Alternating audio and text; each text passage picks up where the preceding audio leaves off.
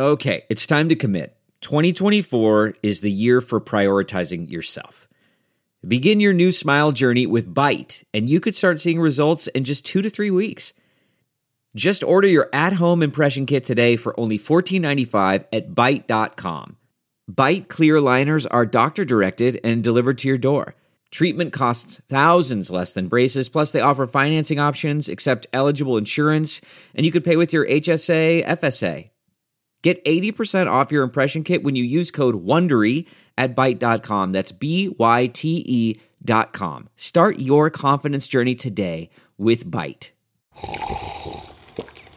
That's not just the sound of that first sip of Morning Joe. It's the sound of someone shopping for a car on Carvana from the comfort of home. That's a good blend. It's time to take it easy, like answering some easy questions to get pre-qualified for a car in minutes. Talk about starting the morning right. Just like customizing your terms so your car fits your budget. Visit Carvana.com or download the app to experience car shopping the way it should be. Convenient, comfortable.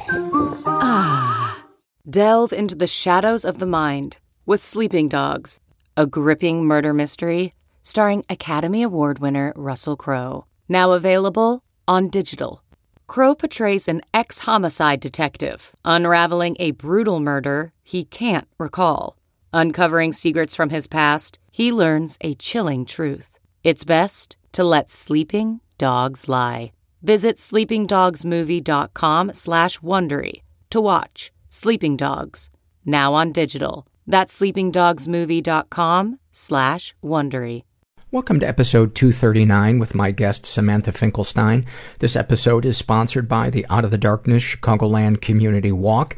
The website for that is chicagowalk.org. According to the CDC, after cancer and heart disease, suicide accounts for more years of life lost than any other cause of death. So donate to the Art of the Darkness Chicagoland Community Walk, which benefits the American Foundation for Suicide Prevention. You can donate at chicagowalk.org, and it is tax deductible. I'm Paul Gilmartin. This is the Mental Illness Happy Hour, a place for honesty about all the battles in our heads, from medically diagnosed conditions, past traumas, and sexual dysfunction, to everyday compulsive negative thinking. This show is not meant to be a substitute for professional mental counseling. It's not a doctor's office. I'm not a therapist. It's more like a waiting room that does not suck. The website for this show is mentalpod.com. Go there, check it out, browse the forum, read some blogs, fill out a survey. We love to read your anonymous surveys here on the podcast. It not only helps me get to know who you guys are, the listeners, but helps me understand the breadth of human experience and emotion, because so many of us never share certain parts of our lives with anybody. And it's been really helpful to me professionally and personally to read those surveys and to understand you guys and what you struggle with. I got 2 big live events coming up in September. The first one is at LA Podfest. It's going to be the weekend of September 18th through 20th. That's a Friday, Saturday, and Sunday. And we're doing a live version of this podcast on Saturday night, the 19th. And my guest is going to be comedian, podcaster Jackie Cation. Really looking forward to doing that. You can buy tickets to the event at lapodfest.com. You can also, if you can't make it to town, you can, for $25, you can buy a weekend pass, which allows you to watch video streaming of all of the podcasts which are recorded there. And go to the website and see the list. It's amazing. It's all the top podcasts, and mine. They're going to be there. And if you use the offer code MENTAL, you get $5 off. And those videos will be up there for a month after the event. So it's a really, really great way to check it out. And we get $7 for each person that uses the offer code MENTAL. So it's also a way to donate to the show. The second live event I have coming up is Sunday, September 27th in Brooklyn at the Bell House. And that's a Sunday night, as I think I said, 7 o'clock. And my guest is performer, writer Elaine Moore. She is not Elaine, I said and then Elaine Moore. Her name is Lane Moore, and she's a writer-performer. She's written for The Onion. She does sex and relationship advice for Cosmo, and she's just a really funny person. And really looking forward to that. And for more information or tickets, you can go to thebellhouseny.com. That's THEBELLHOUSENY.com. And tickets are $15 in advance, $20 at the door, and would love to see you there. So hopefully you'll show up to one of those two things. Feeling okay today? Started taking vitamin D. I think I told you I went to the doctor, had some blood work done, and he said I'm low testosterone and low vitamin D. So I'm hoping that this stretch of having to nap at 3 o'clock every day, even if I'm only getting up at 11, is going to end, because it's starting to really play on my psyche. You know, I'm pretty good about being compassionate towards myself regarding laying down and taking naps, but when I'm just feeling like I'm going through the motions in my life, going to bed is like the only thing that feels true. It's the only thing that doesn't feel like I'm having to slap a face on. And doing this podcast, honestly, because I can be honest with you guys about what I'm going through when I'm struggling. And, you know, I'm not in that place where I was like, I don't want to be alive. I'm just in that place where I want to enjoy life more. I know my life is awesome on paper. I just want to feel it. I'm going to read a couple of surveys. This is from the Struggle in a Sentence survey. This was filled out by a woman who calls herself Warrior Wounds, and about her anxiety, she writes, "Please don't talk to me, not because I don't want to talk to you, but because I can't lose the rest of the day to replaying the conversation, looking for places I said something stupid and caused you not to like me." That is fantastic. That is fantastic. Thank you for that. Had some peanut butter before or cashew butter, and I think it's fucking my voice up a little bit. Making me a little phlegmy. You know what? Let's pause. Let's have a little sip of green tea. And hello to my friends with misophonia. This is the same survey filled out by a woman who calls herself Grim. And about her depression, she writes, "My persistent depressive disorder feels like I'm that tiny flower or blade of grass trying to poke itself up between the sidewalk cracks in the concrete jungle." It's a great one. And then this one is from a guy who calls himself Well Worn. He has anxiety and PTSD, and he writes, "If it's my mind, why does it keep criticizing and attacking me? Doesn't it know who pays the bills?" My God, somebody does what I've been doing. There's shame. You have boundary issues. I feel guilty for hating my mom. I will be high by 4 p.m. You feel helpless. I will be in hell by 4:15. Prison was not easy, but I deserved it. I think I'm just addicted to lying. I rubbed my body in mud and I laid in the swamp. Didn't move for 6 hours. I looked forward to and dreaded each meal at the same time. I think I desperately wanted to talk about it, but I didn't know how to start the conversation. And that's when I called the suicide hotline. A good Craigslist experience is if you are alive at the end of it. So that is when I first felt love. Like I first felt reaching out to the people and sharing with the other people. This intimate connection where people do stuff for each other without wanting something in return. Yeah, I surrendered. I think I was 28, and that was the first time I ever experienced that, and it was amazing. I'm here with Samantha Finkelstein, who is originally from here in Los Angeles. Yep, I'm from the San Fernando Valley originally. You are 24 years old, and you have a degree in nutrition. Mm-hmm, yep. And you have a blog. What is the address of the blog again? Yeah, so right now it's nourishedblog.wordpress.com. I have purchased the nourishedblog.com domain, and we're working on getting that up and running. So, but for now, go to nourishedblog.wordpress.com, and the blog is called The Nourished Soul. And it's I didn't have time to really look at it in depth. Didn't have time. I didn't make time to look at it really in depth. Call. Well, a lot of times what I will do is sleep all day, and at the last minute, slap together whatever I have to get done before I do it. And a lot of times it's when I have a guest scheduled to record, I will go, even though we've exchanged emails back and forth, because I have so many emails going at one time with listeners and prospective guests, etc. I lose track of the details of person's story. So I'll kind of refresh it, and I look back through your thing, and it had your blog link. And so I went, and I was just kind of skimming it, reading a little bit here and a little bit there. But it's quite a beautiful blog.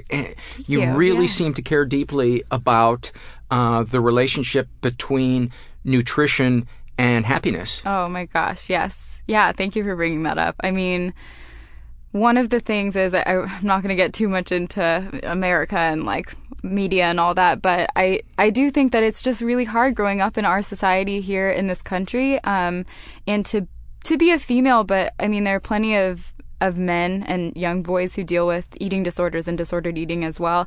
And it's just really hard to grow up in that environment and develop a positive relationship with food. And food is, we need it to survive, but it's so easy to eat it in excess or to want to restrict it entirely. And so I just know through my personal experience that without having that positive relationship with something that you need to sustain you, it's very challenging to be happy.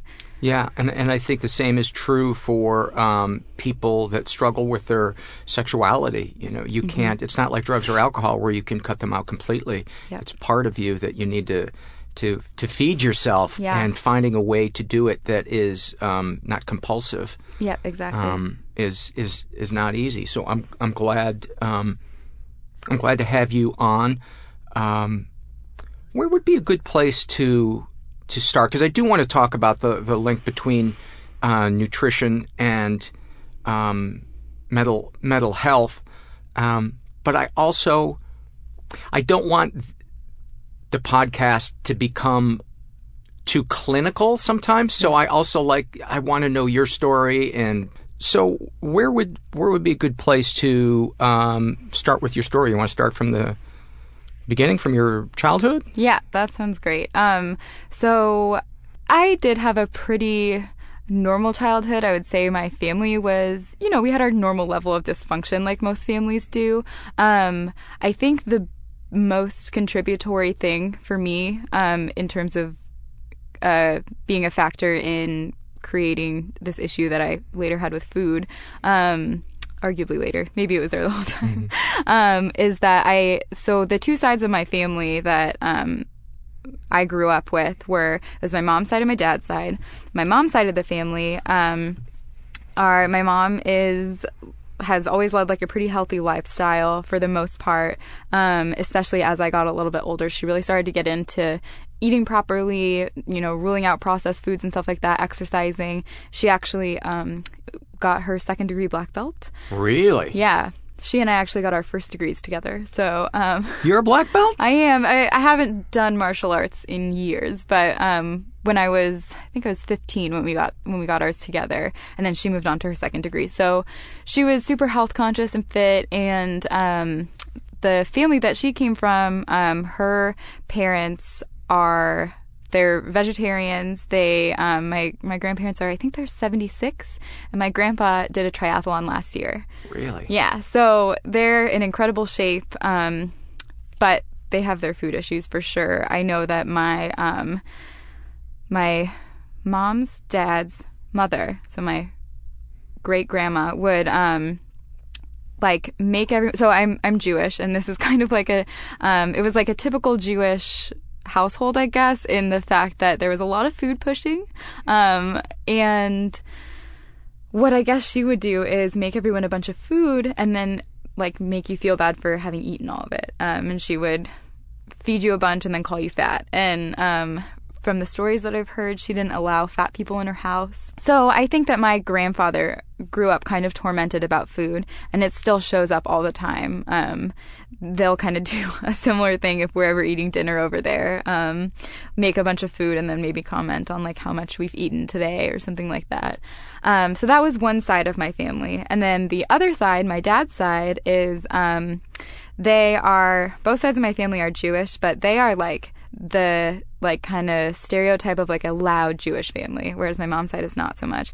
They're loud, they're boisterous, they're energetic, they're high energy if you're not used to it. And then they also are kind of food pushers, but they're just into like overconsumption, really, and they're all about never depriving yourself. And most of the people on my dad's side of the family are obese. So I kind of grew up in this house with these like two dueling ideas, like restrict and overindulge. And I never knew like which one was right or which I should go with. And it was so hard to find the balance. And I have 3 sisters, and we all have kind of developed issues with it one way or another. And so I feel like that's kind of where it started. And I also... Do you remember how old you were the first time that you thought about food in a context other than, I'm hungry, I want to eat? I would say all my life I've thought of food as something that can change my emotions. So I think I was always an emotional eater in some way. What were the ones that did it for you? The foods? Yeah.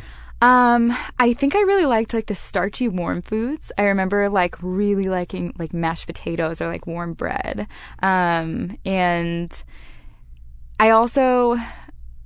I did like everything as a kid. Like I was not a picky eater. And that was another thing that I did was I was quite a people pleaser as well. And so if my mom would make something for dinner, I would eat it all because I didn't want her to feel bad. I didn't want her to think that she made something that I didn't like. And so and when I was little, I would tell people what they wanted to hear in terms of like what my favorite foods were. Like I remember telling people for years that my favorite food was broccoli, because I thought that was what people wanted to hear. And then it changed to apples, and then all these healthy foods. When really, yeah, it was those like those mashed potatoes. Those mashed potatoes. Where do you think that comes from? The people pleaser. I do want to say that that's part of just my nature, because I'm still that way today. I try really hard to do what's best for me too. But I do think that that's something that's in my nature. I, at this point, can't really point to one thing that would have made me that way, I don't think. And I mean, ultimately, we never really know what the truth is about anything, but right. It always kind of fascinates me why people are the way they are. Yeah. I just had to ask you, when you're talking earlier, saying that you're a black belt, what does it feel like walking down the street knowing you're a black belt? Badass would be a really good way of putting it. No, I think it feels good to know that I can be confident walking down the street at night alone as a female. I think it just feels good to know that I don't necessarily need somebody by my side to protect me, that like I know how to do this myself. But I will say I have been in situations that have been scary, not like being attacked or anything like that, but where I thought that in that kind of situation I'd be like, oh, I'm just gonna kick their ass, but I didn't. I screamed like a little girl. So yeah, it does give you a level of confidence, though, I would say. It would seem very, because as a man, I always pictured what it would be like to be a black belt. Yeah. And just, it seems like it would allow you to relax in public so much more. And I would imagine being a woman where there is more inherent anxiety and just being in public. Yeah, I mean, smaller. I would say that, I have anxiety about plenty of things, most of them being irrational, but I don't think I typically have anxiety about, being in a public place because I think that someone's going to attack me. I don't think I've ever really had that fear. My anxiety comes from other areas, more like socially related. So. Well, you know what? Let's go into a fear list right here. Okay, sounds good. Yeah, let's do it. I'm going to be reading the fears of a listener named Nicole. Love Nicole. All right. She says, I'm afraid of the inevitable future house fire that will kill my pets and destroy my life. Why, yes, I have always been hyper alert for any whiff of real or imagined smoke or the sound of crackling. Okay. I am afraid of secondhand smoke.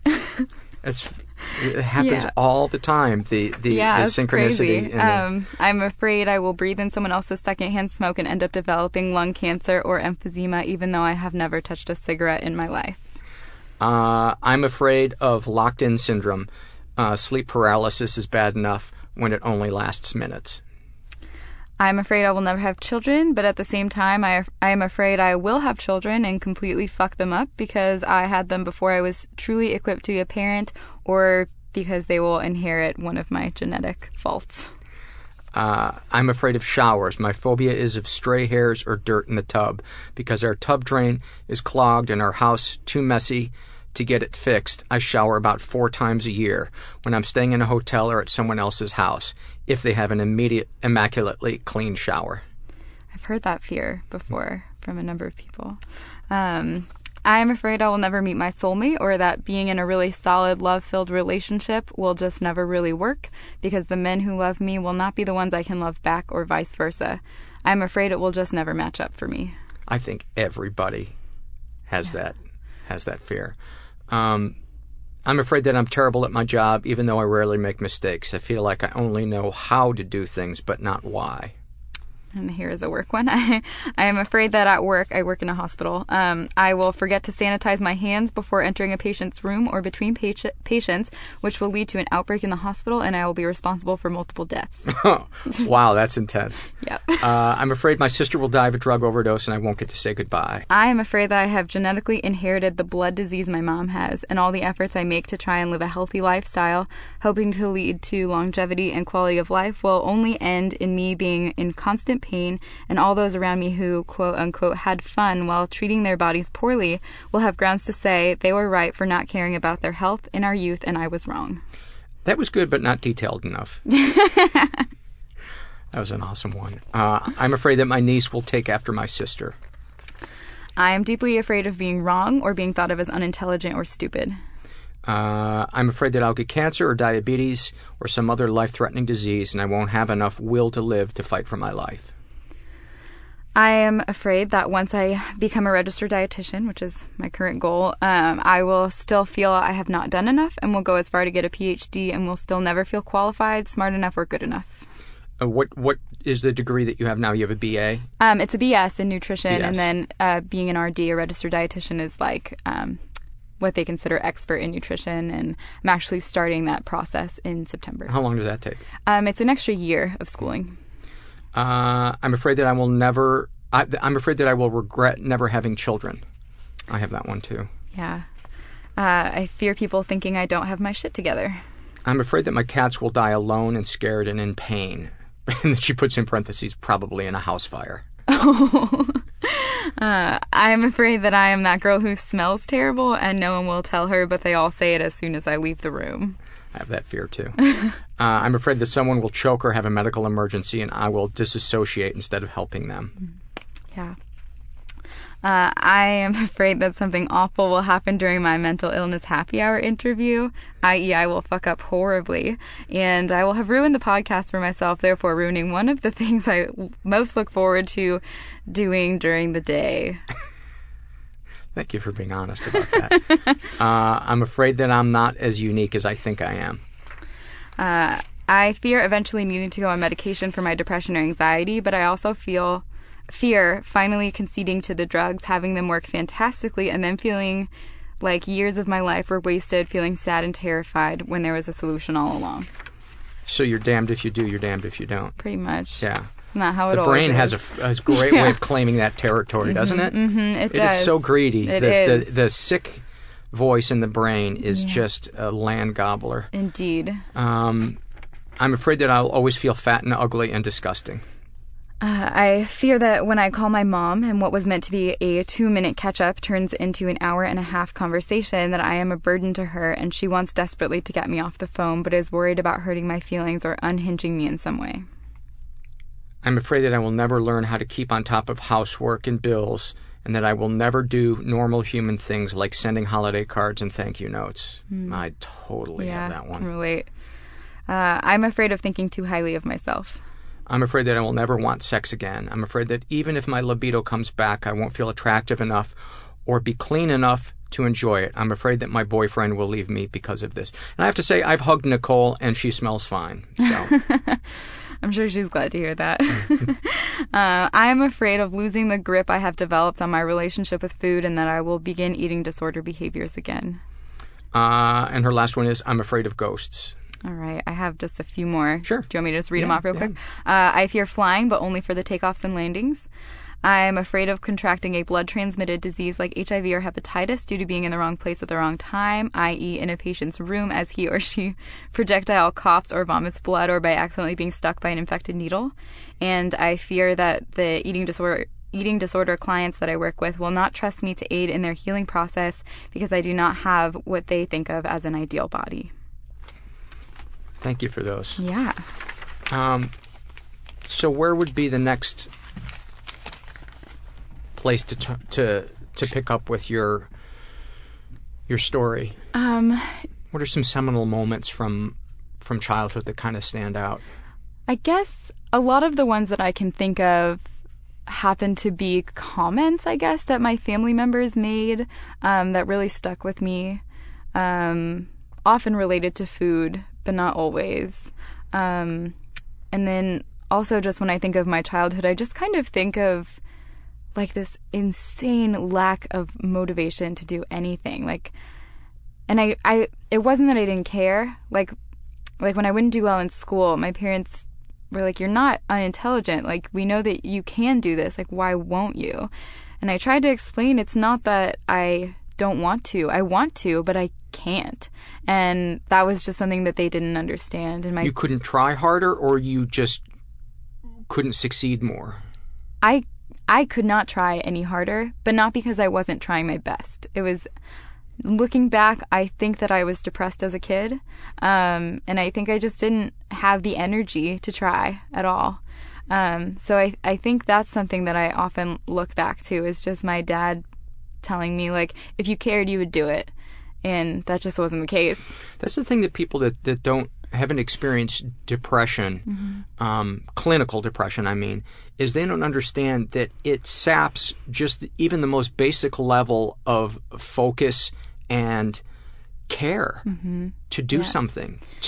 When I'm depressed, I don't care that there's rotting food in the sink. I don't care that the shower is disgusting. I don't care that the toilet looks, needs to be scrubbed. And exactly, yeah, and I wanted to care. I really did. I didn't know what else I could do, and so that was really hard. And I think I also have a fear of like sliding back into that, and that's one of the reasons I think I really turned stuff around once I went to college, and I took a year off in between high school and college, and kind of found myself and whatever, and that was when I decided to go into nutrition, and I've tried so hard and put so much into everything I've done from that point forward. I think just because of that crazy fear that I'm going to just backslide all the way into, teenage Sam, and I would hate for that to happen. Talk about teenage Sam. Yeah. I guess high school is what I think of, and I did not enjoy high school. I went to high school here in the San Fernando Valley, and that's odd. It seems like high school in Los Angeles would be incredibly encouraging and very spiritual. Yes, very spiritual, very non-judgmental, lovely people. No, I do want to say that if I were me and I were in high school, things would be fine, because I would have been able to present day you. Yeah. If I were 24-year-old me in high school, there's so much that I could have looked past, but I just had so much trouble relating to everyone. I feel like I always had this conflict where I grew up like pretty fortunate. We never really struggled with finances, but my parents were also very aware of like what they were just handing us. And so like everyone at my high school got a brand new car when they turned 16.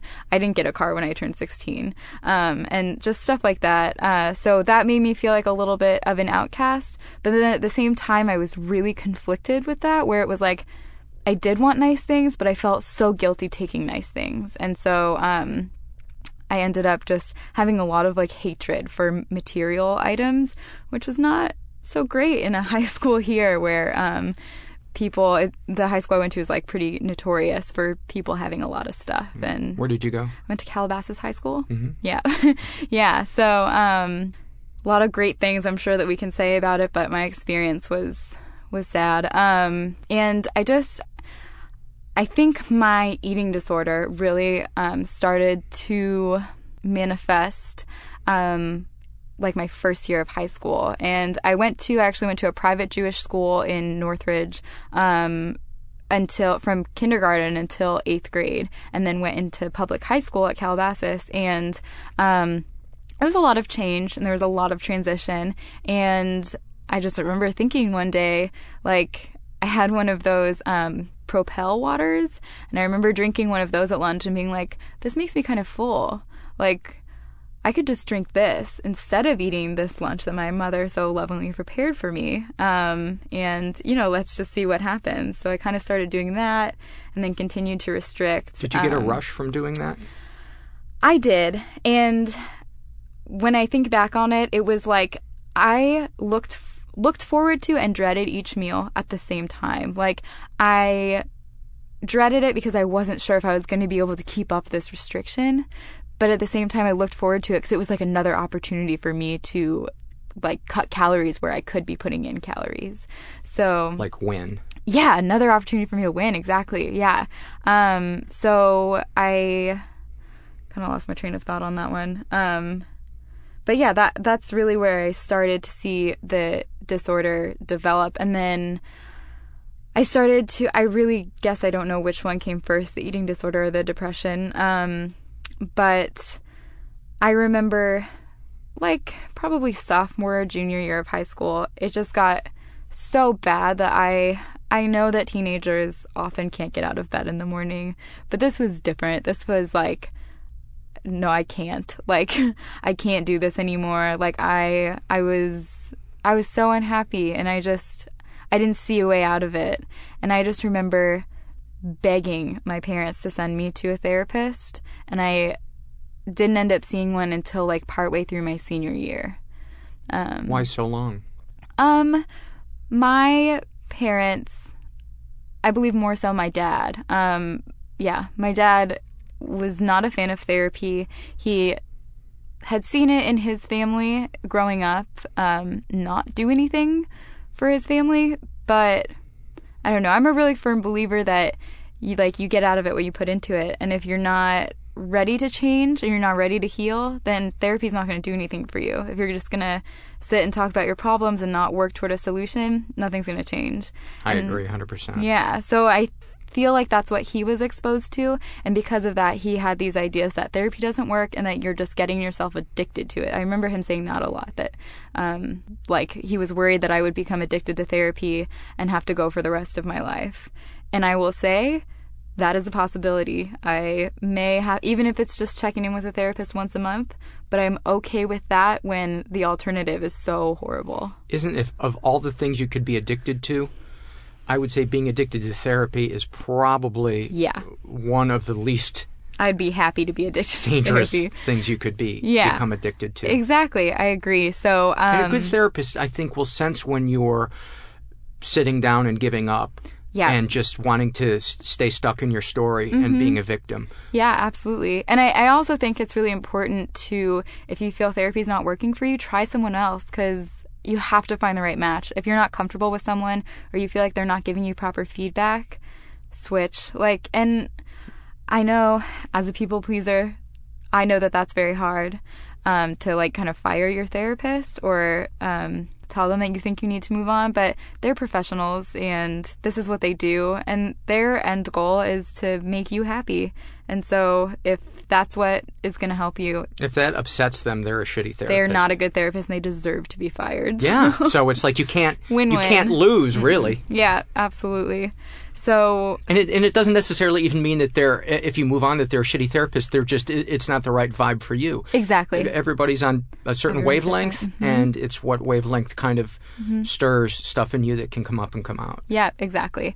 So I eventually ended up seeing, I worked with a dietitian for my food stuff, and that actually didn't come up until my youngest sister, who had struggled with her weight for a long time. My mom started sending her to a dietitian to help her kind of get her weight under control. And when I heard that, I was like, I want to go to a dietitian because I want to lose weight. And I had been restricting in kind of like a restrict binge cycle for probably about 3 years at that point. Did you purge or just binge? I did not purge until later. I did abuse laxatives after I graduated from high school. I was traveling, and I think it was just a lot on me, and that was the first time I ever did that. That sounds like such a brutally high maintenance way to... Yeah. I mean... yeah. It was not pleasant. I mean... Don't you always have to kind of be near a toilet if you're going to do that? I did it. I had my tactics down. Like, I figured out. And there's something that is there. This is part of the rush I get. Is just like the planning of it. Or that I would get. It's kind of just the planning of it. Like, okay, I can figure out what time I can take these at, and then what time they'll affect me at, where I can be at this point. So what I had figured out is, okay, if I take these before I go to bed, then I'll either wake up. I rarely woke up in the middle of the night, but I would usually wake up in the morning. And I would be passed out on the bathroom floor. Because it was just, my body didn't need to be evacuated like that. And so I would lose a ton of fluids. And I was actually overseas at the time. And so drinking water was not as readily available. And where were you? I was in Kenya for most of it, in Australia for part of it. And yeah, switching my diet there too, I think, is really what kind of messed me up. Because I felt like I had kind of gotten a handle on it, and then I went, and not only did I change continents and have all of these changes, but the diet was just meant to keep you full. And when you're eating that 3 times a day, it can cause some weight change. And my body was still kind of used to being restricted in its food intake. And so yeah, it's so unhealthy. It's so bad for you. And I just want to talk for a second about the rush that you got planning it, which is so typical of addiction. I remember when I would go score an ounce of weed, I would be high, exchanging the money. I would be high driving home from the dealer's house with the weed, knowing that I'm taken care of. That sense of control. My happiness is now within grasp. It's in the palm of my hand. And sometimes it would almost be like, and this is probably more so with pornography. It would be almost like it would be like an adrenaline rush where sometimes I would almost get shaky. Yeah, something similar that I remember doing is so my mom would pack me a lunch most days, and I would take it to school and put it in my locker and never touch it. And I remember sneaking out of class, saying I was going to the bathroom or something, and instead of going to the bathroom, I'd go to my locker every once a week and clean out all of the lunches that I had not eaten. Oh my God, the rush that I would get from that, just it felt like success. It like a jackpot of your strength. It was in my hands, I had all that I had restricted. It was like a visible thing for me. And I was like, look at what you've done. My eating disorder was loud and telling me that you had succeeded by not consuming all of this food that otherwise would have just made you fat. And not even thinking for a second maybe that you were abandoning yourself in your most basic of needs. That. Yeah, never once did I think that. In fact, I felt like the opposite when I was feeding myself. It was just constantly beating myself up. I can't believe you ate that today. You piece of shit. Can't you make it one day without eating? Addiction has a genius way of reversing the polarity on the truth. And it's crazy. Yeah. And that getting the rush from the ritual of it, to me is proof that addictions can be overcome, because clearly if you're getting high from the ritual of something, then there is the potential for you to feel peace and calm from something healthy, being substituted for that. Maybe not that rush, but a good feeling in yourself. Yeah, absolutely.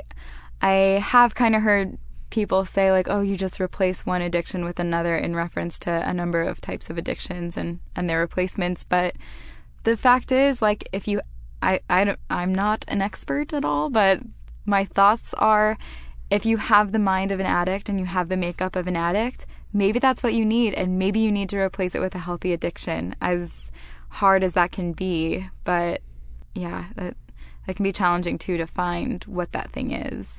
Because so many, I mean, anything really in excess is going to be harmful. But yeah, people a lot of times then will start, like, I'll see people that have quit drugs and alcohol and they're running 12 miles a day from having not exercised at all. And it's like, that's not sustainable. Right. That's maybe a very rare percentage of people that's sustainable. But I think if we just go from one thing distracting us to the next thing distracting us, we're eventually going to have to look at what we're trying to avoid feeling, what overwhelming feelings we have no coping mechanisms for. Right. Yeah.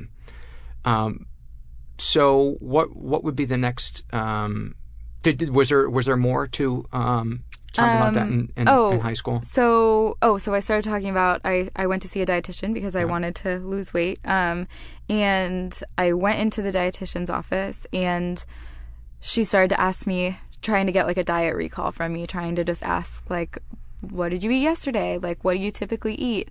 And I couldn't tell her. I was you should have just showed her the picture of your locker. Right? Yeah. I threw away all of this. Does that count for your recall at all? No, but I couldn't recall anything. I just was like, I don't know. Like, I don't know what I ate. Were you getting any positive reinforcement from outside of yourself? Oh my God, yeah. Yes, absolutely. Talk about that. So, I mean, well, the thing is, I grew up being like a chubby kid. I was definitely overweight. Particularly, I gained a lot of weight during my freshman year of high school, like before I started restricting. And so people saw me losing weight and they were like, wow, you look great. What have you been doing? Like, you look fabulous. And especially members of my family, because they're always working to lose weight. You know, they did every diet in the book, major yo-yo dieters, and they always noticed that I would lose weight. And yeah, getting that reinforcement, it was like, a part of me was like, oh, awesome, I got to keep doing this. But another part of me was like a little bit angry because I was like, I'm sick. Like, do you guys not understand that I'm sick and you're telling me how great I look? Like, that felt really awful. That made me feel like I had to keep starving myself to get down to a weight where, like, giving me a disease diagnosis would be acceptable. So you wanted to reach the point where when you stepped on the scale, it said cry for help. Oh, desperately. Yeah. So at the dietitian, I couldn't come up with a recall, and she kind of just started going through foods, and she's like, do you eat this? And I was like, no. And she listed all these foods. Do you eat this? Do you eat that? Do you eat that? And I said no to all of them. And the more we started talking about it, I started crying and I got really emotional, and she was kind of like, okay, I'm not really sure what this is about. And I went back to see her the next time. And as soon as we started talking, I think my mom left the office and the two of us started talking about food again, and I got emotional again. And she kind of noted how I have more of an emotional response to food than is maybe typical. And, I don't know if it was in that session or in a following one, but ended up diagnosing me with a disorder. And what was actually frustrating looking back now is that she diagnosed me with compulsive overeating, which I believe is now what they call binge eating disorder. And because I was like, well, yeah, I'm not thin enough to be anorexic or bulimic. And so, yeah, I have compulsive overeating. I'm a pig. Yeah. Yeah, my problem is I'm a pig. Yeah, I can't stop shoving food in my pie hole, so that's clearly the issue. But I was also very dishonest with her, and I told her that I would have binges where, like, a binge for me was more like eating like a normal amount of food, or probably even less than that, but it felt like in my body, it felt like a binge because I was so not used to having food. And then I did not tell her about the periods of starvation. And then later down the road, once I saw different therapists, she was my dietitian. I also saw a therapist at that time and told her the same things. But then once I had therapists later down the line, I was more honest with them, and they agreed that I did not have compulsive overeating. And so yeah, that was kind of the start of all of the change of everything. And then it was actually when I was in Kenya that I realized, I had a number of realizations over there. And kind of just saw, firstly, just that we have it pretty good over here in America. And that I actually firstly learned to appreciate my material things, whereas before I was so conflicted with hating them and wanting them. Like, I just realized, like, it's nice that I get to put on jewelry in the morning sometimes. And then I also realized, like, at home I have all the tools that I need, and I can conquer anything at home, even my weight and my issues with food. So that helped me toward nutrition. And then also I was working with kids over there, and I just had a really limited knowledge of, like, nutritional needs of kids, just kind of from working with the dietitian that had helped me in the beginning. With that limited knowledge, I was like, what they're eating is not, they were on a diet of, like, rice and potatoes, and it was just like, it's keeping their bellies full, but no nutrients. And once I learned about nutrient deficiencies, looking back, I was like, yeah, they had all of those. So I that was the purpose you were there, was to aid this dietitian? And no, sorry, the dietitian I was working with in reference to the dietitian who, like my dietitian. Oh, I see. Yeah. Mm-hmm. What was the purpose of your trip to Kenya and Australia? I was actually doing a volunteer trip. I met a volunteer group over there, and we were just teaching at schools and orphanages. And the food thing was kind of a side project because the other teachers and I just realized,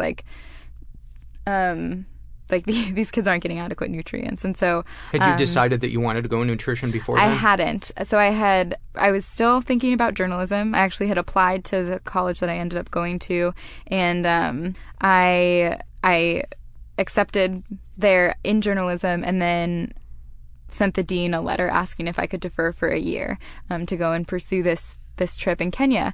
And so once I had... The purpose of which, when you set out to do it, was... The trip? Yeah. Just I was going to do a volunteer program over there. Mm-hmm. Yeah. But I mean, like, specifically, what was the volunteer thing? So what to do? What did you think you were going to be doing when you were over there? I signed up with a volunteer program to work with kids in orphanages and schools, and that I might be teaching, I might be helping in a kitchen or helping cleaning, things like that. Okay, so just kind of a broad thing. Yeah, just whatever helping. was needed, basically. Okay. Mm-hmm. Kind of meeting the needs of the community. And so, yeah, once I was there and we ended up working on their diet, one of the teachers said to me, you know about nutrition, like as I was explaining the food groups and everything to them. And he's like, you'll take care of that for us.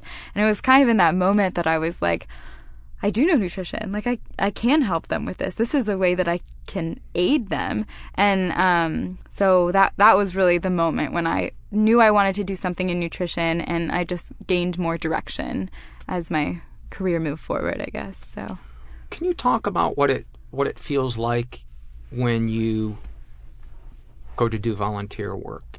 What you get out of it, what you feel, what you experience, mentally, physically, spiritually, emotionally? Yeah. Well, I actually, because, I was 18 when I did that, and people often comment to me like, wow, that's a really amazing thing that you did at such a young age. And I feel a little bit like dishonest when people say that to me. And my response is usually, you know what, I did this so much more for me than for other people. As much as I do love helping people, like, I felt so good doing it, and that was where I wanted to be. So I do think it just helps to first see what people live like elsewhere, whether that is in another country or down the street, people who are in a different socioeconomic class than you are. I think it's just important to expose yourself and your children. Like my parents did volunteer work with us sometimes as kids. I think it was really important for us to get that exposure to the way other people live. So I think it's just eye-opening. There's also a really strong history in the Jewish culture of volunteering. And caring for underdogs. Do you think that comes from being historically persecuted? I think it probably does, and the fact that I feel we really kind of lifted ourselves up by our own bootstraps, and I think because of that, in our culture there is really a lot that pushes us toward volunteer work and helping others. And actually, my motivation to go to Kenya stemmed from my senior year in high school. I was really involved with my Temple's youth group, and I was like the charity part. I was like the chair of that for my temple, and we did a lot of work with like Darfur and stuff, and that's what sparked my interest in Africa in general. And so, a lot of those values I retained, I think, from my Jewish upbringing and from my involvement in that. And what did you learn, if anything, about yourself doing that volunteer work, being over there? Because I know for me, like if I set out to do something nice for somebody, go to volunteer, do something, it almost always opens some type of door. There's some type of gift that I get out of it. And I totally relate to what you said about I do it for selfish reasons. It makes me feel good. It gets me out of myself. But I want to know your experience and what you feel in your body and your mind when you're in that place of just being present, helping. Yeah. I think, I don't know, I just feel like there's something I can give to other people. And I think that is a little bit of an ego boost. Like it just feels like, I don't know, interacting with people in general is great. And then when you don't have the pressure of like, this is your job or this is a social situation or something like that, it's so nice to interact with people without those pretenses. Would it be fair to say that any emptiness that you're feeling goes away when you're in that, in that moment? Yeah. I think there's so much gratitude for what you're doing that it kind of helps fill those empty spaces with love. And so, I definitely think that's true. I get this feeling too. I get that feeling of love and connectedness to the universe.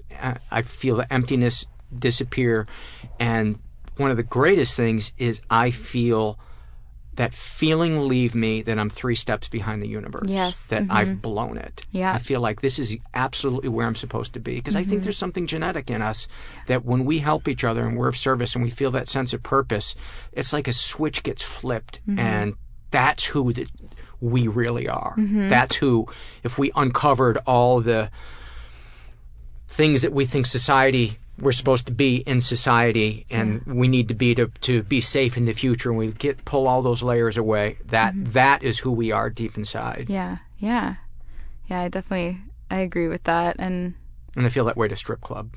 Our next subject. Yeah, I feel that way to strip club too. Have you ever been to a strip club? I haven't. You're not missing much. Yeah. I'm good with it. I went to a strip club. I had done a fundraiser for an abortion rights place in Georgia, and it was me and I think another guy and 6 feminist lesbians, and we went to a strip club, and it was a trip. See, it's experiences like that I'm like, I'd be open to going to a strip club just to have that story. Yeah. I just remember going to the bar to get a drink, and the next thing I remember was I was still at the bar and my head was on the bar, and I had basically passed out at the bar and been there? Missed pretty much the entire thing. Yeah. I have had some brief experience with alcohol and overconsumption as well, as we were kind of talking about, addictions leading into another one. Is there anything you want to touch on there? I think, in college, of course, we all party, most of us anyway. I I think I tended to overdo it. I really struggled with, like my mom describes it as, because she'd struggled with something similar, as like not having that turn off valve. Like I didn't have the switch. It was like I could never start and then I'd be good, or I would start and wake up the next morning and not know what happened. And so I did that.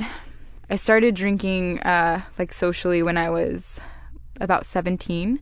And then I remember it was, my birthday's in June, and it was right after my 22nd birthday in June. So it was like a couple weeks after that I was like, I have to stop this. Like I remember I woke up one morning and I had been hanging out with some new people. And I remember leaving this girl's house, and that was it. And apparently all this stuff had happened. Like I got kicked out of a bar because I was too drunk, and my roommate had to come and pick me up. And I also was told that I like cussed somebody out, which is not characteristic of me at all. I don't think I've ever done that sober. And so I just woke up that morning and I was like, this has to change. Like, I don't want to be this person anymore. I don't feel good. I like both physically and emotionally, I just feel awful. And so I talked to my therapist about it that week, and she suggested, because, I was still 22. I wasn't ready to start going to AA or like cut out alcohol entirely. And she was like, what if you cut out hard alcohol? I was like, okay, I think I can do that, because at least like, when you're doing shots, it's like so much easier to just keep going. And if you're drinking beer, like at least there's the signal like, oh, I'm full. Maybe I'll stop because I'm full. There's a pile of cans next to me. Right, there's that. Yeah, exactly. All the pint glasses might be You make your mistake over a longer period of time. Yes, yeah. So it'll take longer to get as drunk on beer. So I tried that, and that was like my miracle solution. That was like a pretty big moment for me when I decided to stop doing that. And I will say that a lot of my friends were not that supportive of it. They'd still try to give me hard alcohol and give me shots and stuff like that, even though I explained my reasoning. And that was frustrating, but I know who my true friends were. So many people don't understand. You'd be amazed how many doctors have no clue as to addiction. Like a friend of mine was just telling me,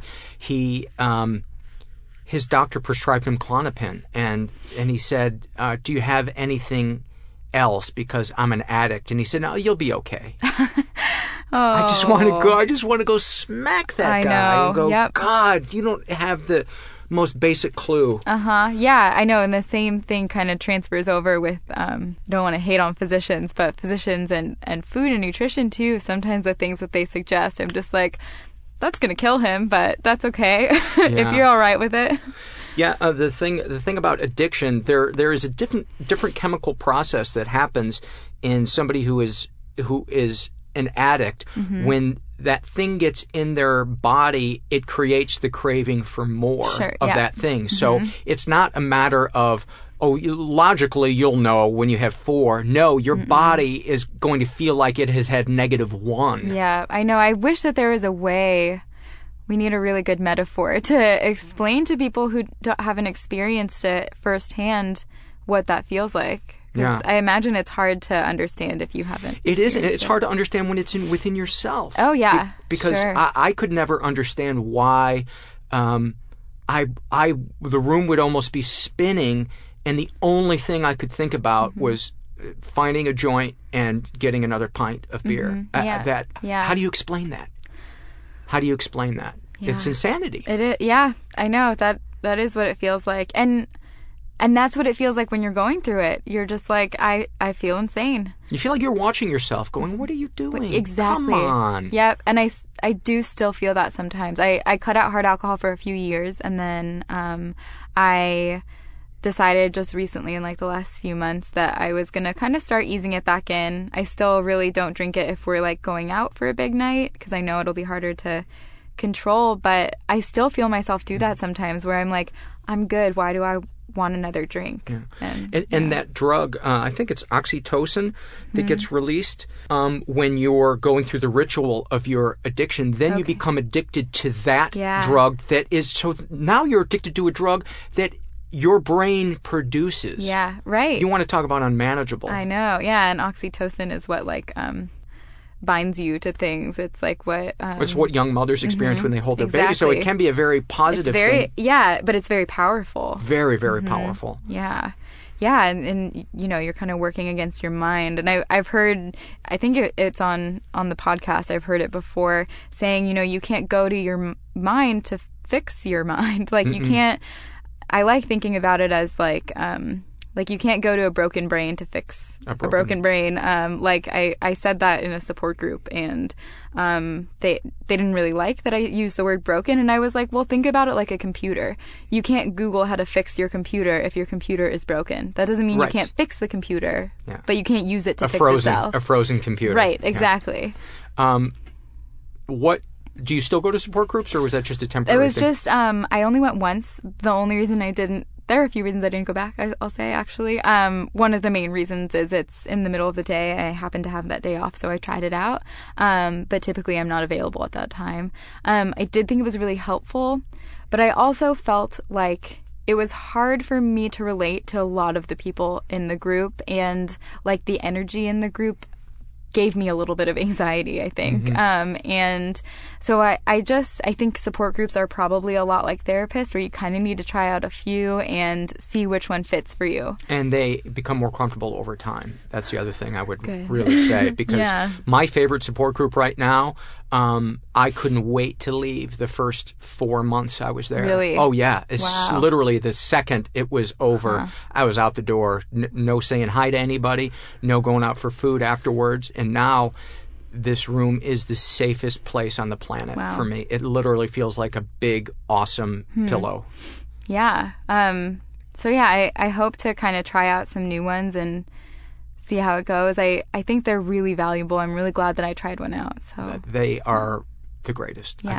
I can't. A good one. Yeah. Is it's where I find what I call God, whatever you want to call it. It's where I was introduced to unconditional love and that feeling of just being able to collapse and have people, metaphorically catch you and have fun and be able to laugh about it. There's nothing like laughing about darkness from your past with a group of people who have also lived who that. just get it. Nothing like it. You feel a sense of community unlike anything you've ever felt before, or I should say I have, and the other people that I know from that group. Yeah, and it being a safe place too. I think that's so important, because while it's great if some of us have those few friends that we can talk to about stuff like this, meeting a new person, it's going to take a while before you get to that place where you can talk about that. And in a support group, like, that's just what it's made for. So. By the third week of going there, you may feel like there's somebody that is your long lost soulmate that has a story that's similar to yours, or says a kind sentence to you that just goes right to your very soul, and you feel felt and heard and accepted, and it takes all the fear away. There's nothing like that. I would definitely like to make it a more regular part of my life, so I'm going to work on that. That's awesome. Yeah. I hope I don't get on my soapbox too much about it, but I feel like I almost can't. If there's any mistake I can make doing the podcast, it would be that I talk about support groups or therapy, the benefits of them too much.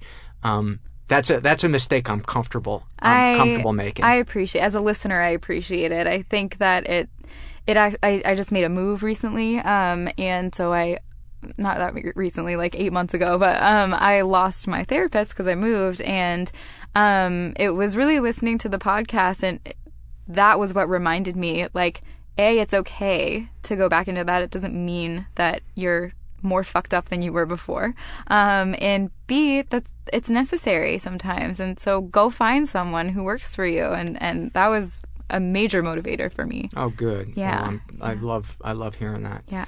Did you have some surveys that you wanted to surveys. Talk about? Surveys that you related to? Let's see. There were a couple. So this one was the Shouldn't Feel This Way survey. Yeah, this was from someone who calls themselves Kay. And there's just a part of this one that I wanted to read, and it said, I'm supposed to feel happy about growing up in a loving family, but I don't. I feel frustrated that I don't have a reason to feel the way I do. And I have felt that way so many times. Just things that, like, it pains me to even admit that I have had these thoughts, but when I think about, like, a close friend or a family member or something like that dying, it almost, of course I don't want that to happen, but it almost feels like that would be almost a relief, because then I'd have a reason to cry all the time. Like, it would make sense that I feel this way. And so I just really relate to that quite a lot. I think a lot of people do. A lot of people have a sadness or an emptiness inside them that they can't put their finger on. Mm-hmm. And then not only do you have the sadness inside you, but you don't have any way to feel compassion about yourself because you feel like you need an excuse to feel compassion about yourself for yourself. Yes. Instead of just saying, I'm feeling this and my feelings are fucking valid. Yeah. And I'm not looking to necessarily blame anybody. Mm-hmm. Maybe I'm looking for, what might be contributing to this to help me understand it. Yeah. But it don't let... it's not a crime you have to solve to then be able to feel compassion for yourself. Yeah, that's a huge hurdle. And sometimes it may be an irrational thing that you're feeling that is fine too. Mm-hmm. That you can just go, oh, okay, my brain or my body are just having a visceral reaction to this, and it's really not a big deal. I'm just going to kind of look at this like a, like one of those pianos that plays itself. Yeah, right. So... That's a huge one. I totally relate to that one. Yeah. And that was Kay that said Kay. that? Mm-hmm. Kay. Thank you, Kay, for sharing that. Yeah. Okay, this one was another Shouldn't Feel This Way survey. And this person calls themselves Detective Shoefly. And he or she said, I'm supposed to want to live, but I don't. Well, not exactly. I don't want to die either. And that... At this point in my life, I don't feel that way, and I want to let you know, Detective Shoefly, that if you're working toward any kind of recovery or way out, you can find it. I really do believe that. But I did feel like that at one point where there was definitely a point where I actively wanted to die. But there was also a point after that where I didn't want to die. I just didn't really care to live. If I got hit by a car, that would be fine. I didn't have a motivation to live, but I didn't have the motivation to die either. So, and it's tough, but I'm happy to say that I experienced probably about a year ago, for the first time, I experienced this feeling where I was like, I would like to live. I don't know if I was on a plane or something, and I had this worry that we were going to crash, and for the first time, I was like, I would prefer that not happen.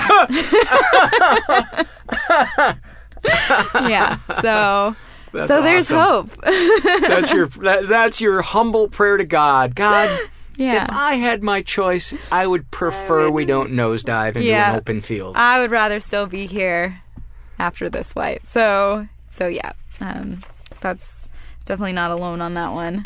And then I think I just wrote down a couple of the struggle in a sentence ones. They were mainly in relation to eating disorders. Let's see. Daisy said, I want out, in relation to, I believe it was bulimia.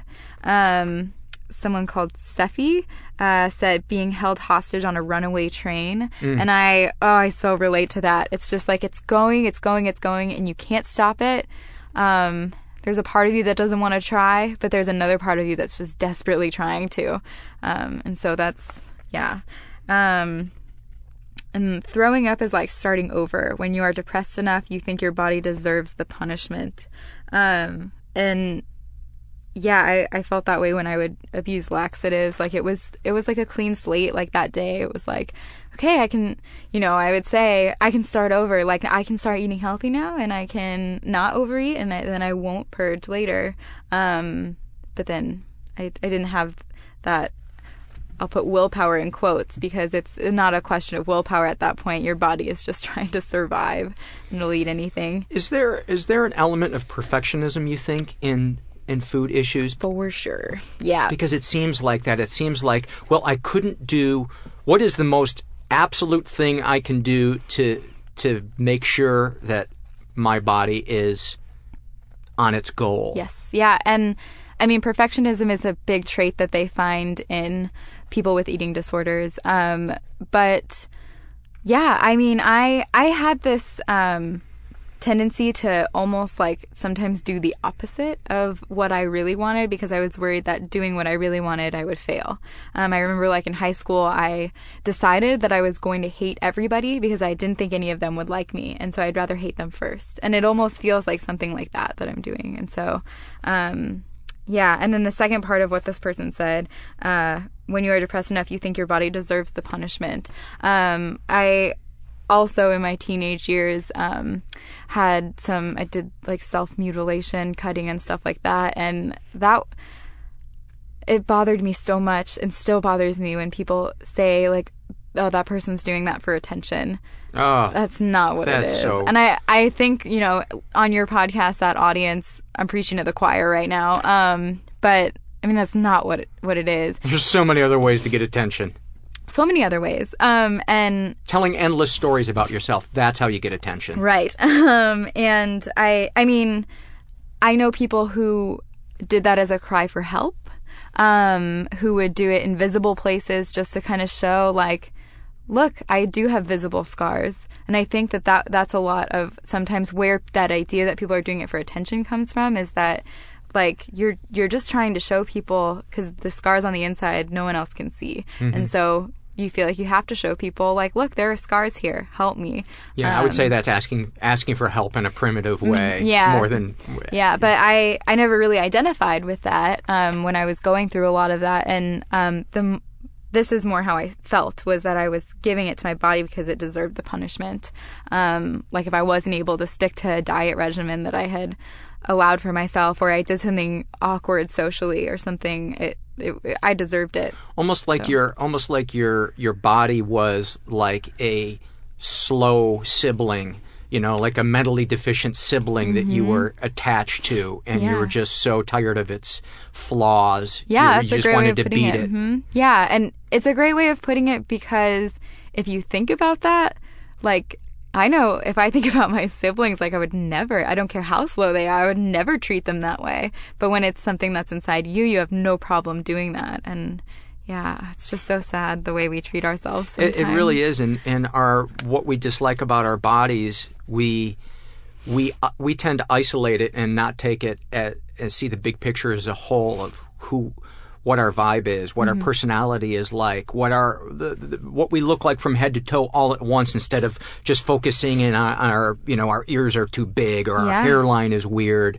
Nobody looks at us that way. Most normal people don't look at us. They just kind of feel our energy and look at us as a whole. And I think there's also, we never know truly the positive energy that we can give off to other people. Mm-hmm. We think we know how other people feel being around us, but I think we almost always underestimate how other people feel about us. Yeah. Because you've met that person who has incredibly low self-esteem, and you love being around that person. They're like, oh yeah, you can't believe that person feels bad about themselves, but you can't make them see that. You can't. It's so hard to describe to them what it is that you love about them, because they've never felt that way about themselves. Mm-hmm. Yeah, they're very close people to me who are that person that you just described. I have been that person too, and the reason that I can relate to those loved ones in my life who feel that way is because I was in the position where I hated myself. And I remember at the time I had a boyfriend who thought the world of me and loved me so much. And when I would talk about my body issues with him, he couldn't understand. He's like, no, you look great. Like, what are you talking about? And there was no way that I was going to penetrate. Like, I was not going to understand. You just think they don't know. Yeah, they just haven't seen it all yet, I guess. They're not seeing what I'm seeing. And so, yeah. My friends I've been going through kind of a bad funk lately, and my friends in my support group have been calling me and telling me they love me, and saying that what it is that they love about me, and I hear it intellectually, but because of my depression, I can't absorb it. I can't feel it. I still want to isolate. Being on the phone is like feels like sandpaper. Oh yeah. Yeah, and that's why I think it's so important to, you've got to love yourself, because sometimes you're going to have those times when what other people are saying, it's not coming in. You're not receiving it. I haven't really talked about it yet, but I do suffer from anxiety. And once the depression was kind of kept at bay. You're doing a hell of a job here today, I got to say. Thank you. Do you feel pretty relaxed? I feel pretty relaxed. Yeah, I've warmed up a little bit. But I once the depression kind of was kept at bay, the anxiety really started to pop up. And it was then I kind of learned that I felt the depression was something that I was using to maybe mask the anxiety. The thing is with anxiety, at least I'm like up and doing things. But anyway, my parents used to get frustrated with me because as a kid, we'd be on a vacation and they'd be like, okay, we're in this store and you can choose one gift that you're going to get from this trip. My sisters would be in and out 5 minutes. They'd know what they want. 20 minutes later, that might be putting it like lightly. Sure. I would be standing in the store debating between 2 or 3 things, terrified to make the wrong decision. That makes such sense to me, because I think perfectionism and anxiety are very closely related. That fear of making a mistake, that fear that I can't blow this. Yeah. Yeah, as something as simple as a souvenir, like which snow globe do I pick? I don't know. So yeah, stuff like that really, I've gotten a little better about it, but I'm still like, it's really hard for me to decide like where to go to eat, I'm the same way. It's like if a menu has 5 different things that I want, and this sounds like such an asshole first world problem to have, but my wife will go, would you just pick something? It's paralyzing sometimes. It is, yeah. So I know it does. And that's another thing, like the first world problem idea, that just, it does make me feel bad sometimes about the way I act, because I'm like, I've seen firsthand in other places in the world, like they struggle with so much. How am I sitting here freaking out about what to order off the menu? But like, that's what's in us. That's who we are. And we just have to learn to embrace it a little bit, I guess. Yeah. And to let the fear go of choosing the wrong thing, because if you do, you'll be fine. Yeah. Yeah. So I do have a couple of more. Let's see. This is still from the struggle in a sentence. Yeah. Food is on my mind 24/7. When I'm done with breakfast, I'm thinking about lunch. After lunch, what's for dinner? I sometimes forget to breathe. I often forget to breathe. I do have this thing where I literally like forget to breathe. You were saying in your email that you related to the Jamie Danbo episode. Oh my God, it was so good to hear her say that. I've had it for such a long time, and like since I was probably 10. I remember going to the emergency room one time because I was like, I can't breathe, like I can't take a deep breath in, and we couldn't figure out what it was, and the doctor ended up telling me that I was dehydrated and my lungs were like sticking together, and that's what it was. I think it was probably anxiety. Maybe it's a blonde Jewish girl thing. Is there's she blonde and Ashkenazi, Jewish? there's Yeah. Sephardic, and then there's a third. Yep, that's probably what it was. I think I also mentioned in the email, because I struggled with my weight, my mom would sometimes propose that perhaps it was because I had eaten a little bit too much, and that was why. And I hate when people do that. I know. And I think I have to credit my mom that I think that, because sometimes she'll say things to me and she'll preface it with, I know this might not be true, but I feel like as your mother, I have to be the person to tell you. And I think it was kind of one of those things that she was just like, I just need to put it out there. And my mom's amazing. Well, that's certainly a better way than saying it's because you eat like a pig. Yeah, she didn't say it like that. She did say like, do you think maybe it's because you overate a little bit? And I'd be like, no, that's not what it is. It's not because I overate. But I did think that for a long time. Like every time it's hard for me to take a full breath in public sometimes because I worry that, not as much now, it's gotten better, but I do have a little worry that people are looking at me thinking like, oh, that obese girl is having trouble breathing. My wife tells me that when I'm that there are times when I snore more than I normally do. And she says, and I think it's when you're overweight. And I thought, oh, that's curious that when I'm hard to look at naked, that might be related to when I'm snoring. Oh, but it's always good to hear. But I think she might be right. Yeah, I mean, there are definitely, I work in nutrition. I will definitely say that there are some things like that are related, but you got to listen to your own body. You need, what's going on in there. If you're really paying attention, And if it doesn't feel like you're having trouble breathing because you overate and it feels like anxiety, pay attention to that. So, yeah. And just what this person said about PSM 23 is who said that. And the focusing on food all the time, I remember that. I remember just now I've been able to kind of let it go a little bit. But yeah, it just occupies your mind and it's hard to let anything else in. So there's a book that was actually recommended to me called The Religion of Thinness. I haven't read it yet, but I really would like to. And it does... You're going to wait till you get down to your target weight to reward yourself with Yes, I will reward myself with The Religion of Thinness once I get down there to 53 pounds. Just kidding. Please don't ever try to get to 53 pounds, anybody. But yeah, so it basically talks about how becoming thin is really this religion, and it's, there are entire sections of bookstores that are devoted to it. There are gurus, just like there are gods in religion, and it's really insane how it's developed like that, and it does impact every facet of your life. So yeah, I need to read that book. And a few people said something along the lines of empty and trying to fill the space, then guilt. And I definitely felt that with the emotional eating part of it, just trying to cram as much in there. Mm-hmm. And another thing that I remember noting is that I never cry when I eat. So if I was feeling emotional and then I would go grab some ice cream or something, as soon as I started eating, the tears would stop. And yeah. So it has a kind of a numbing effect. Oh yeah. You're doing something else. I mean, in meditation, they tell you to focus on your breath. And that's a really good way of calming down anxiety for me. I know, I'll focus on the breath because I'm not focusing on whatever it is that I'm feeling. That's a great replacement for eating instead. Cause I think that's what I would do to kind of subconsciously without realizing it in order to quiet whatever was going on in my mind, which was racing all the time, is still racing all the time sometimes.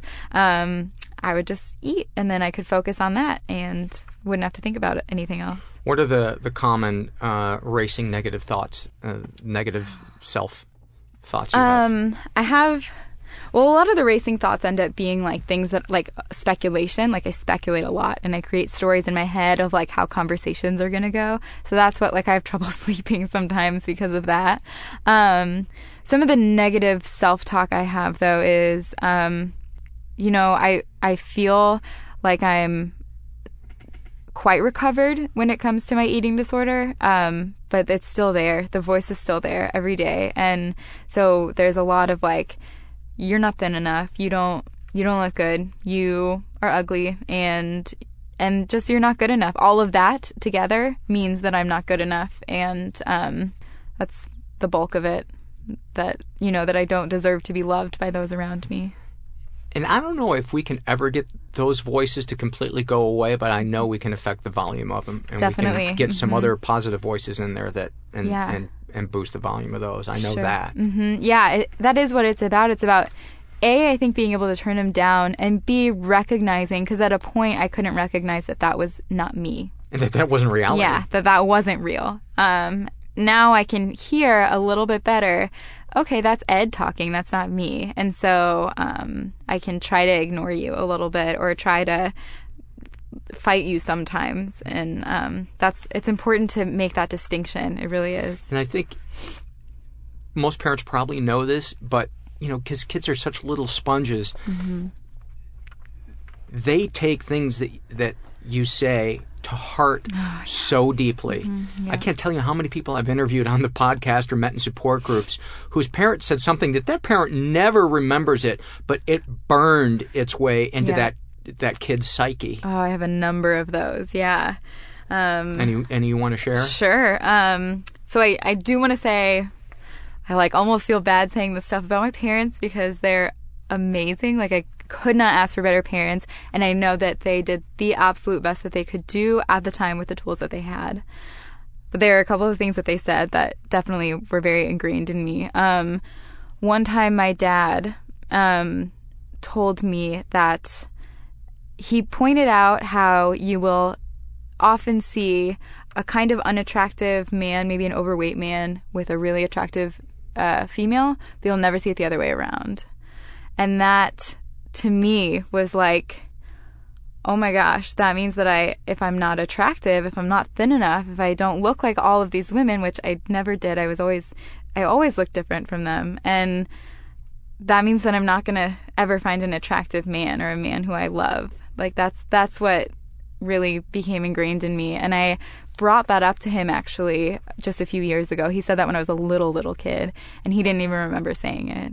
And he was shocked that he would even say it. And so that was one. I remember one time we were sitting at dinner, and I asked if my dad would pass me the bread basket. And he looked at me, and he made like a fat face at me. He went like puffed up his cheeks, like to indicate that I was going to get fat if I kept eating bread. A lot of things like that. One time my mom told me, I think I was like 10 or so probably, and I was just like rambling. Like, I talked a lot as a little kid, and then there was a certain point at which I just stopped. And I was really quiet and became really introverted. And then I remember, I just recently kind of traced it back to this, where I was actually in the pantry, in the food pantry, with my mom. I think she was trying to help me like find a snack or something. And I just kept rambling about stuff, and she just looked at me and she goes, "Stop talking." Because she was probably frustrated. It was the end of a long day. I'm sure she was just like, I would love to get away from my kids for a little bit, because there were a number of us. I can't imagine how many parents want to say that on a daily basis. I know, and she said it, and so that's what I did. Yeah. Yeah, so stuff like that. I know as a parent I will do that. Absolutely. As everyone will. So all parents are gonna make mistakes, or quote unquote mistakes, be human, hurt their kids. Yeah. But I think it's important for us to go back and talk about those things that hurt, so we can process it, and we can maybe move on, and not kind of hold on to that. Yeah. Maybe that helps turn the volume down in that voice that's in our head. We can go, oh, that's where it comes from. Yeah. And I'm not mining this so that I can make my mom feel bad the next time I see her. Right. Yeah. I'm doing it so that I can have a mind that's more quiet. Yeah, absolutely. And I can be nicer to myself. Yeah. Yeah. And that's, I love this podcast for that too, because it's a way for people to voice things like that and say them out loud, or even if you're just listening, hearing other people say them out loud, that it's like, yeah, this happens, and it's good to talk about it. So, yeah. And there were a couple of from the same survey, I think, about anxiety that I wrote down. The feeling I have to pee and the knowledge there is no bathroom for miles. Yeah, I can relate to that. A, because I'm a frequent peer, but B, because it's like this feeling that like you have to get somewhere, but you know that you can't get there in time. And it's just, it's terrifying. Like, and not just as it relates to going to the bathroom, but just in general in life, like you're going somewhere and you just feel like it's never going to be quick enough. And yeah, super anxiety provoking. And like the stakes are gigantic. There really isn't anything else in the world that matters at that point. Right. Other Yeah. than that. Exactly. Yeah. The next one I wrote down is like I am jumping off a really high ledge for the first time. I read that one on the podcast. Oh, did you? Yeah, because I really related to that one. I was like, yes, that. Yeah. So it's like anything new that I'm trying, but even if it's just walking into work, not knowing who I'm going to see, not knowing what's going to happen that day, it just feels like, like anything could happen. A gargoyle is going to come out of my desk drawer. Right, because that's totally going to happen. So, like being inside a glass box filling up with water was another one. Yeah. So terrifying and really just, great description of what anxiety feels like. Somebody said crippled by indecision, which I already talked about, is a big thing for me. And anxiety is worrying about that thing you forgot to worry about. Oh, that is a great one. Yeah, which was funny. It was written by someone named Anya, and that's my sister's name. So yeah, it's like this one's meant to be. Yeah. So those are great. Yeah, I love those surveys, and it was a pleasure to read through them. Good. So, yeah. I want to encourage people to go to the website and fill those out and see how other people. You don't have to take it to see how other people responded to them. But it's endlessly fascinating to me, and always makes me feel a little less alone and more connected to my fellow man when I go through that, and because I'm reminded, I'm not the only one going through shit. Exactly. Yeah, that's how I felt. Any seminal moments that we missed that you want to touch on? I think that we covered most of them. Yeah, I can't think of anything too big. Like I mentioned, I don't have any specific traumas that happened as a child, and so nothing. Well, I think really it's good to have guests on sometimes where there isn't anything, because sometimes there isn't. There isn't, or if there is, it hasn't revealed itself yet. Right. And sometimes it's just peeling those layers away gets us closer to something, if there is something down there. Yeah. Would you talk briefly about, maybe give some tips on nutrition and people who struggle with their mental health? Yeah. So I do want to just reiterate that I'm not a registered dietitian, so I'm not an expert. Please don't take anything I say as medical advice. But you do have your BS in nutrition. But I do have my BS in nutrition. I currently work in a couple of clinical nutrition settings, so I am well-versed and I have a strong background. But yeah, registered dietitians are the experts. But I will definitely talk about it. I think that in terms of maintaining your mental sanity when it comes to food and eating, you have to do what works for you. And I don't know, I'm a really big believer in intuitive eating and mindfulness. So intuitive eating, in case people don't know, is it's basically listening to your body, which sounds simple, but is actually very difficult because most people don't. They play the shoulda. Yeah. Should. I should order this. I want this. Or it's 12 o'clock. I need to eat lunch now, instead of it's 11:30 and I'm hungry. I think I'm going to have lunch so you're now. talking more about the frequency that you eat than what you eat? Both things. How often you eat, what you're going to eat. I think a lot of the idea behind it, or at least how I think of it, is if it's lunchtime and what you really want is a burger, but then you eat a salad, first of all, just FYI, many salads have just as many calories, if not more, than a burger. But if you go with something that doesn't satisfy you, you're just going to probably make up for that later in eating something else. And so why not just go for the first thing that you crave? But the side note to that is that if you really truly are paying attention to your body, for the most part, it's probably not going to ask you for shitty processed foods. It's going to want real food. It's going to want whole food.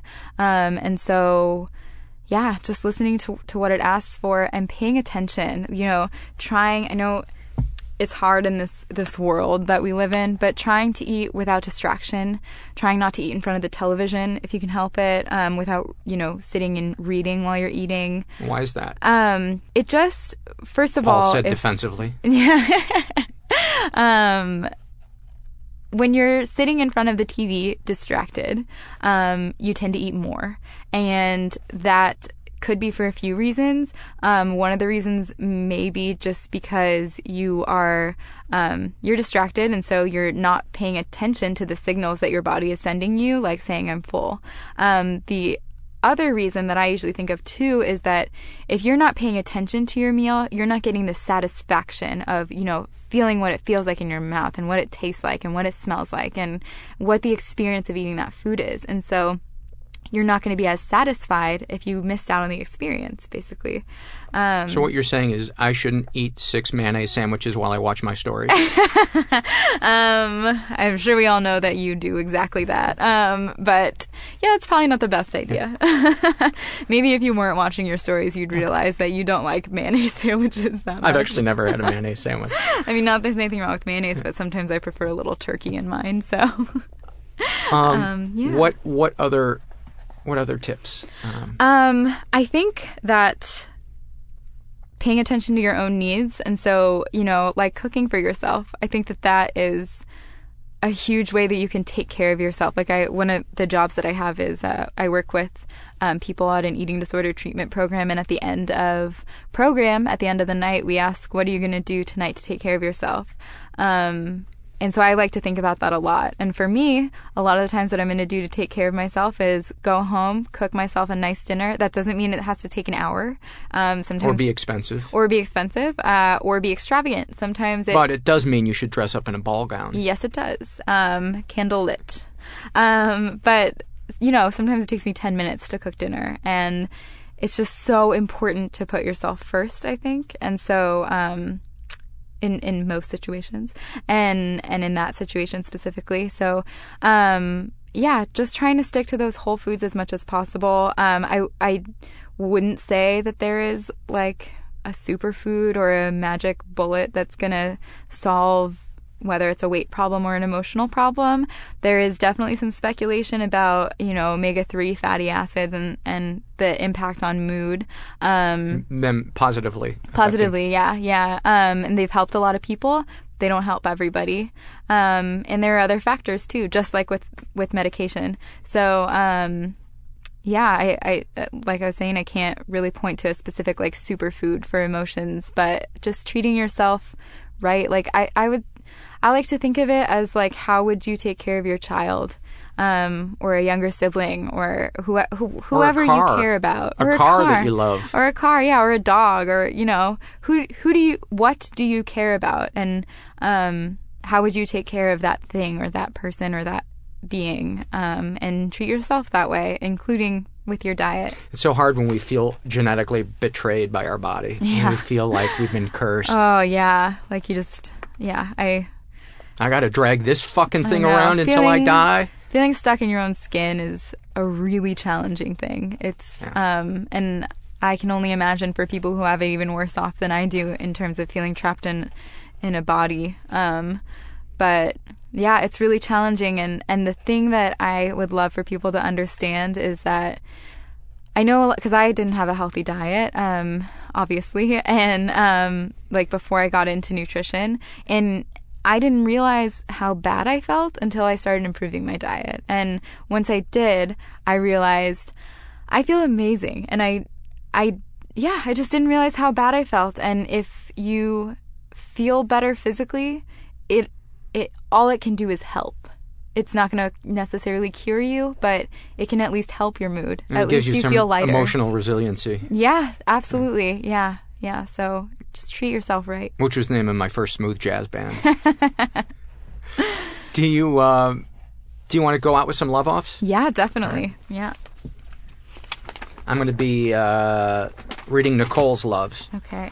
I'll start with hers. I love hospitals. I love being nurtured while my only responsibility is to lie there and get well. Oh, do I love that one. Yeah, I know. I like it too. I love the sound of multiple clocks ticking at one time, like in a clock shop. Mm-hmm. I love that first day in spring, that it's warm enough to go outside without a coat on. Yeah. I love getting home after an extremely long day, stressing about a number of different things, including now needing to make myself dinner and remembering that it is okay to have cereal for dinner sometimes. I love my gray and white hairs. They sparkle so I look like I have glitter in my hair. Oh, that's sweet. Where was I? Oh, because I work in San Francisco and parking is heinous, some days I need to go out to move my car every 2 hours. While this is a pain at times, I love when it is nice and sunny out, and moving my car really just gives me an excuse to take a break and go for a walk. I love when music makes me suddenly burst out crying. Oh, I love that too. Feels like such a release. Mm-hmm. I love when my two best friends and I get together, which happens rarely, and it's as if no time has passed.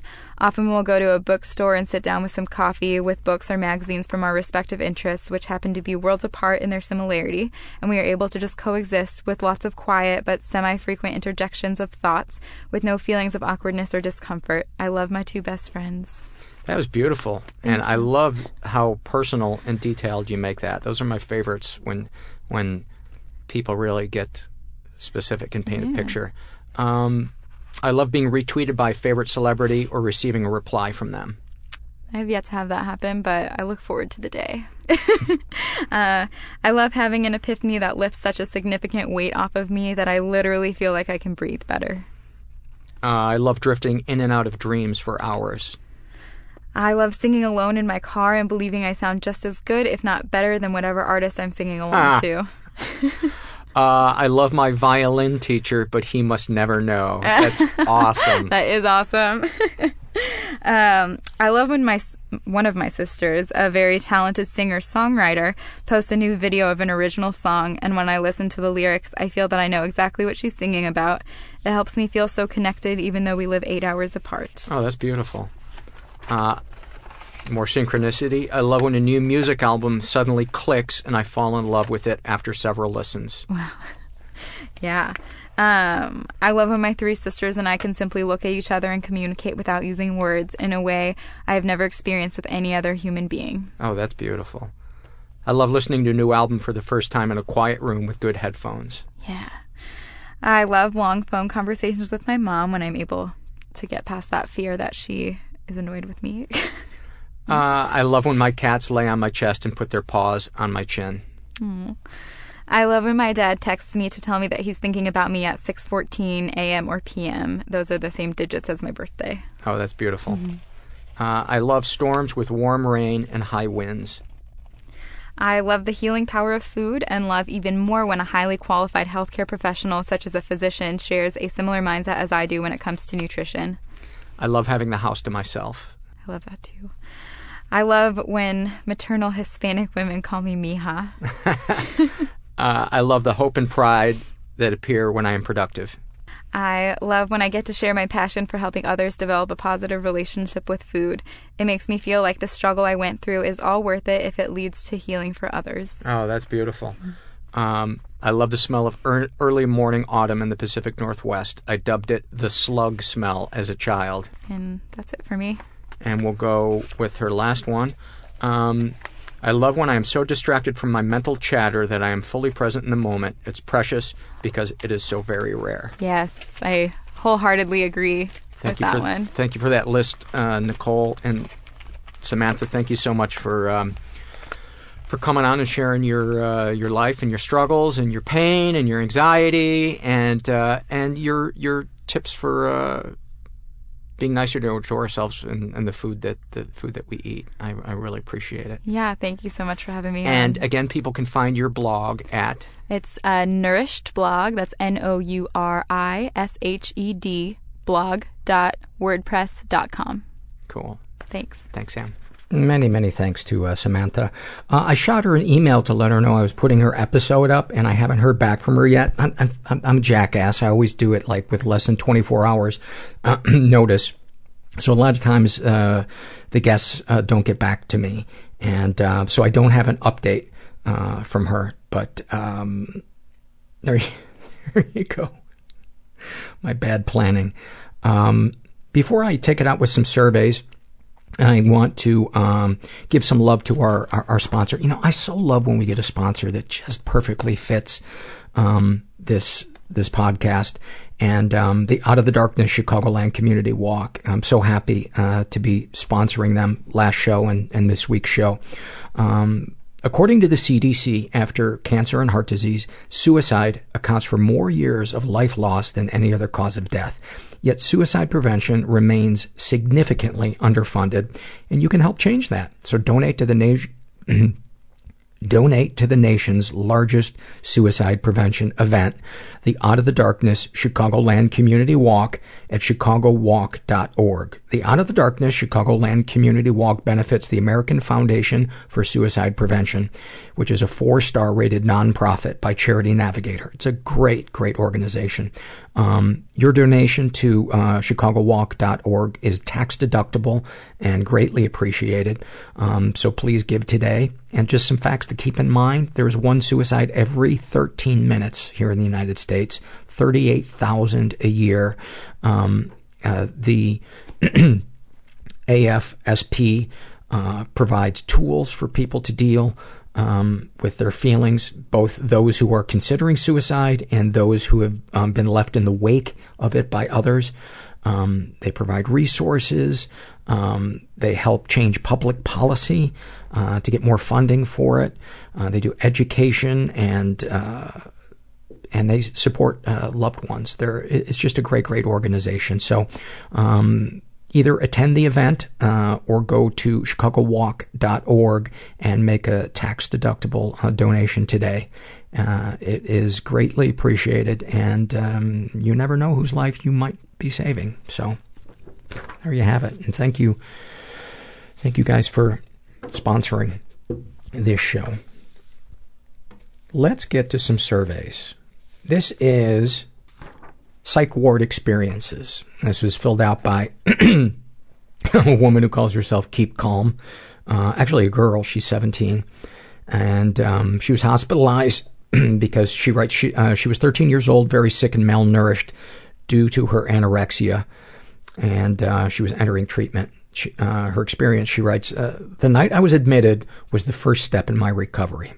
As I was put in my hospital room and had my vitals taken, my mom left me to head home and get me more PJs.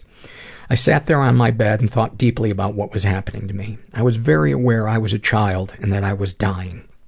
I was able to finish my dinner that first night, and since my parents weren't there to praise and comfort me, a very kind nurse came in and told me how proud she was. I will always remember her kindness.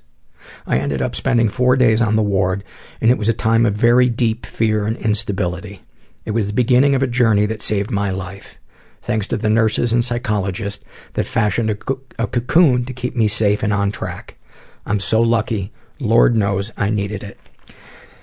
I feel like I can't stress enough how important taking just 15 seconds out of our day and saying something kind to somebody can mean. Look, I mean, that might have saved that girl's life. So beautiful. And I especially love when people in the health industry, as easy as it is for them to get worn down, or what they, call compassion fatigue, for them to remember that each person is not a case, but a person. And when they truly are angels.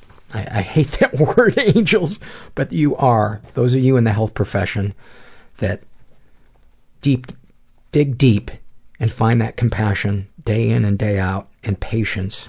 You are angels. Right now I'm riding a unicorn. This is what is with my voice? I kind of like it and I kind of hate it. I almost sound like the guy on the timbre of my voice almost sounds like the guy that does the Lexus commercials.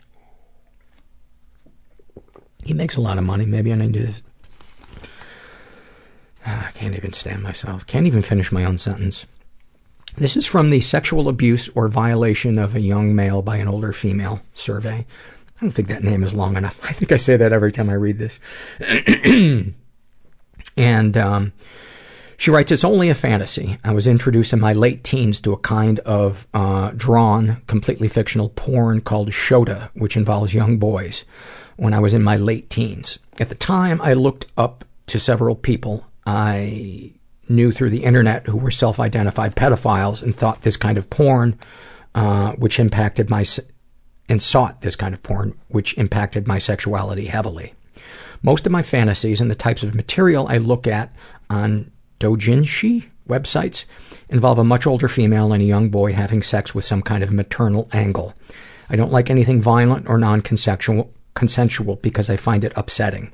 I also don't picture myself in the situation. I think there's an element of comfort to me in seeing the male in the situation be so vulnerable and still be taken care of.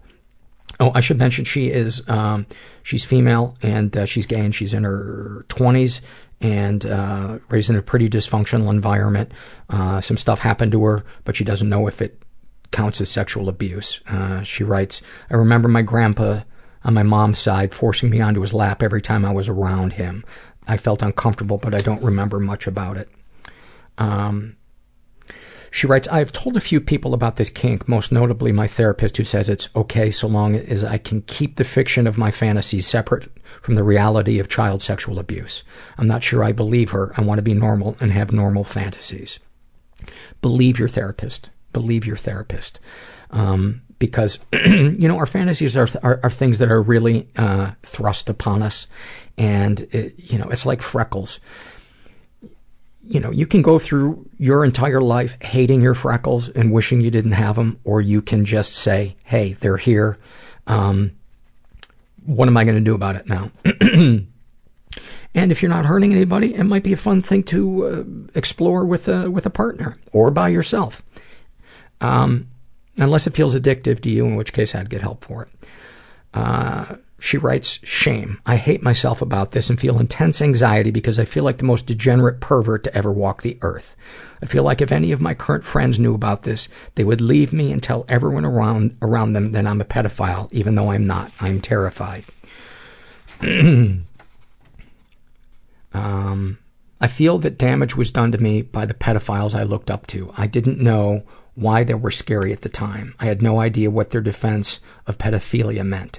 I feel like I had a large part of my innocence ripped away from me and replaced by fucked up coping mechanisms to try to process what I read and saw about these people's desires, and I'm trapped here forever. Well, sending you some love, and take your therapist's advice. We pay our therapists for a reason. And you are not a degenerate, perverted piece of shit. Everybody's got something in their closet that they're afraid to share.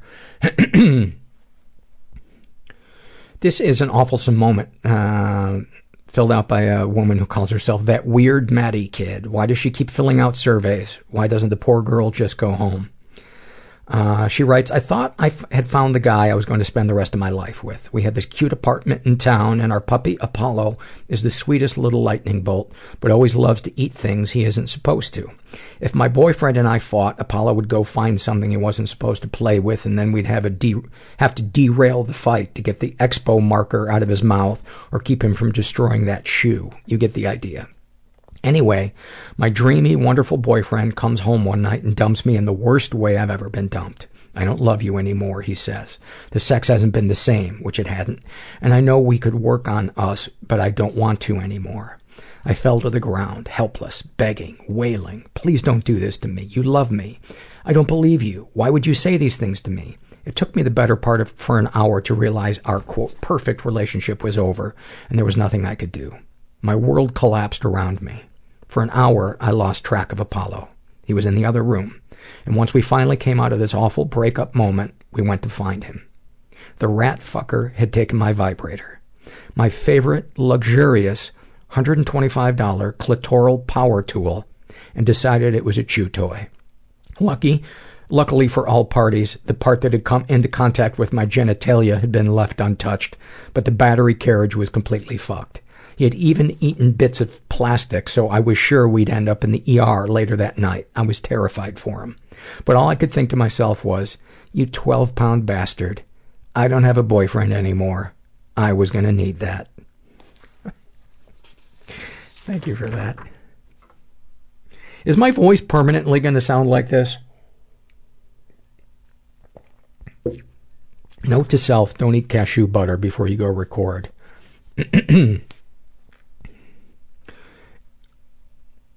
This is from the Struggle in a Sentence survey, filled out by a guy who calls himself Ron.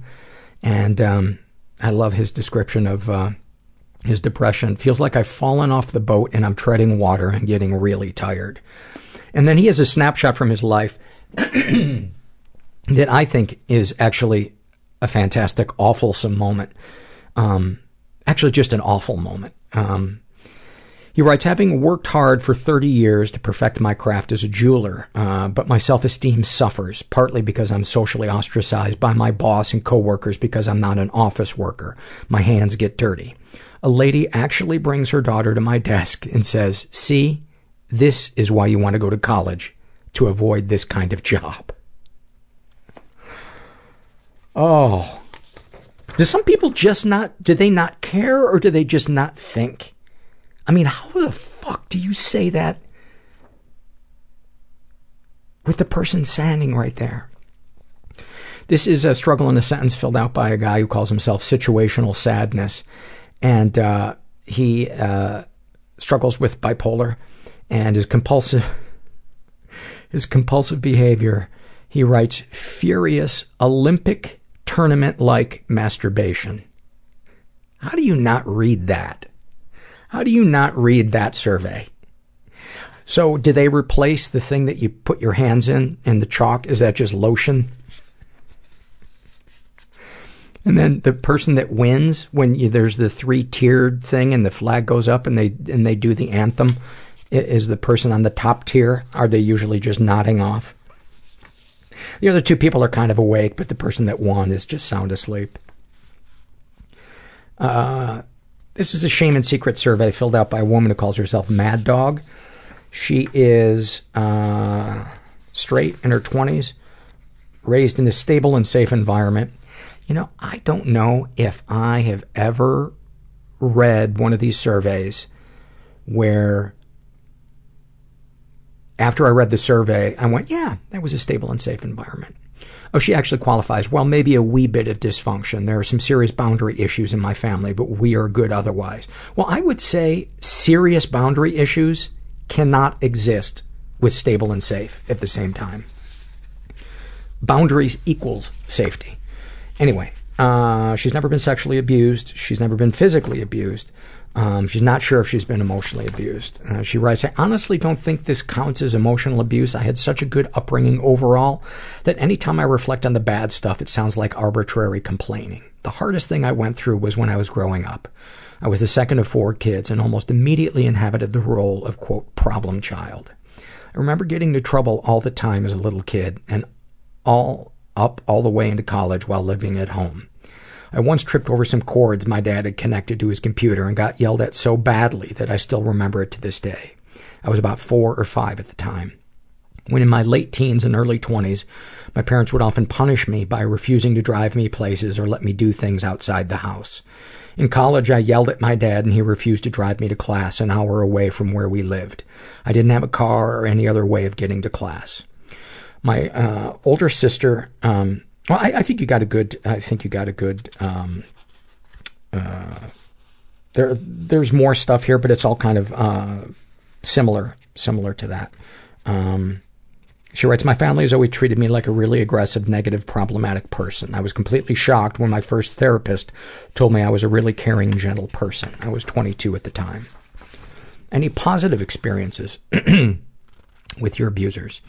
Of course I have positive feelings towards my family. We are very close to this day. I love them dearly, but having a loving family who always told me or tell me I'm this angry, problematic, hard to get along with person is confusing as hell.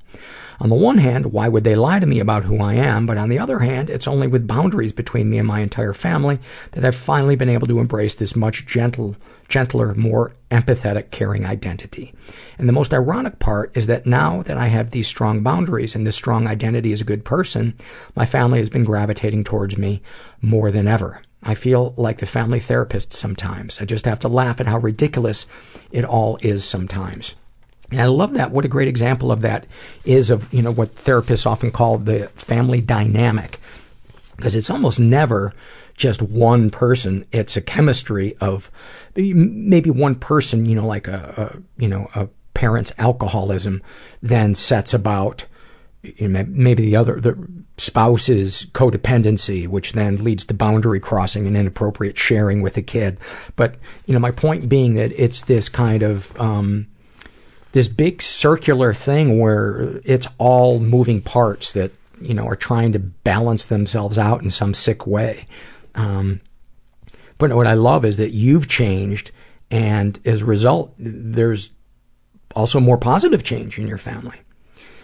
Darkest thoughts. My deep, dark thoughts often have to do with doing violence towards my family members who I love so much, which is confusing as hell. In writing these out, I realize they're not really that deep or dark compared to what a lot of other people go through, but they feel dark to me. You have to understand that my family is ridiculously close. We all see each other once a week, even though we're all adults with our own lives.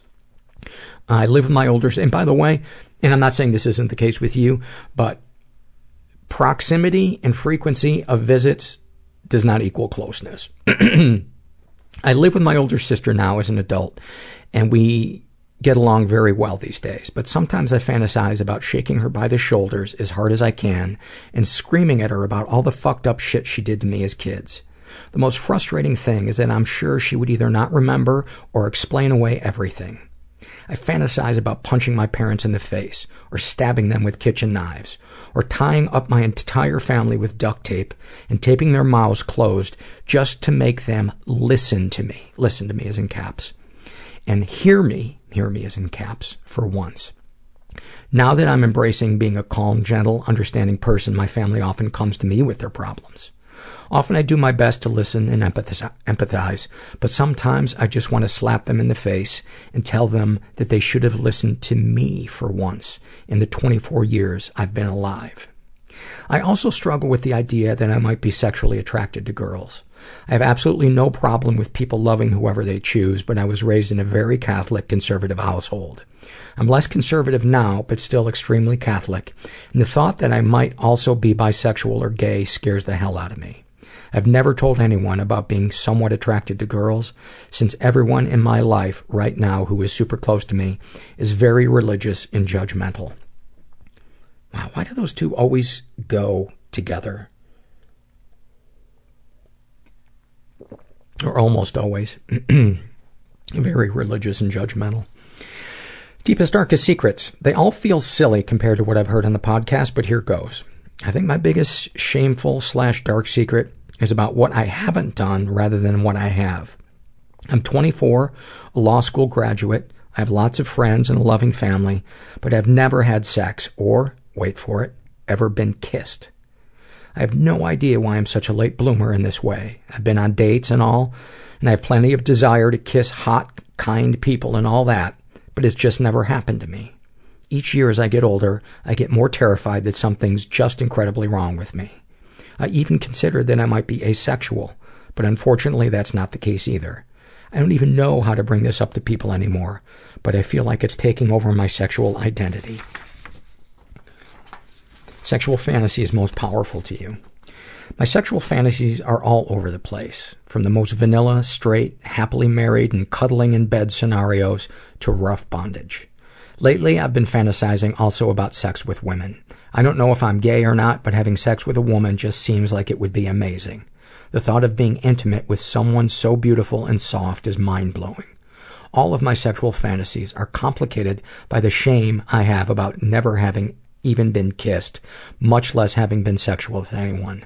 I've never masturbated or orgasmed in my life. What, if anything, would you like to say to someone you haven't been able to? I want to tell my parents how fucked up it was that they decided I was the problem kid almost right away, and that they punished me for some pretty arbitrary shit growing up. I want to tell my parents how much it hurts, and still hurts, when they unquestioningly side with my older sister over me just because she's the model child and I'm not. I want to tell my sister how controlling and cruel she can be to me when we were kids, and how judgmental and shaming she is today.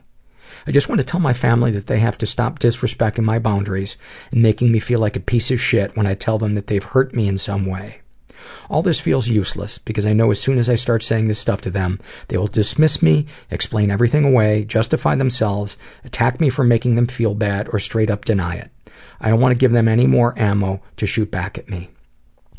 You know, I think it's perfect time for you to start giving them consequences, like not visiting them, you know? And even more so, just to be kind to yourself. And it might be some good space for you to go explore your sexuality. Hold on one second. Let me pause. Our theme music just kicked in. Holy shit, we're at 2 hours already. My God. Where does the time go? How do you feel after writing these things down? Confused, brave, enlightened, frustrated. It's bringing some stuff into focus and also making me feel like more of a mess than usual. If I could marshal my thoughts better, this would be a fantastic survey. It is a fantastic survey. That's why I'm reading it.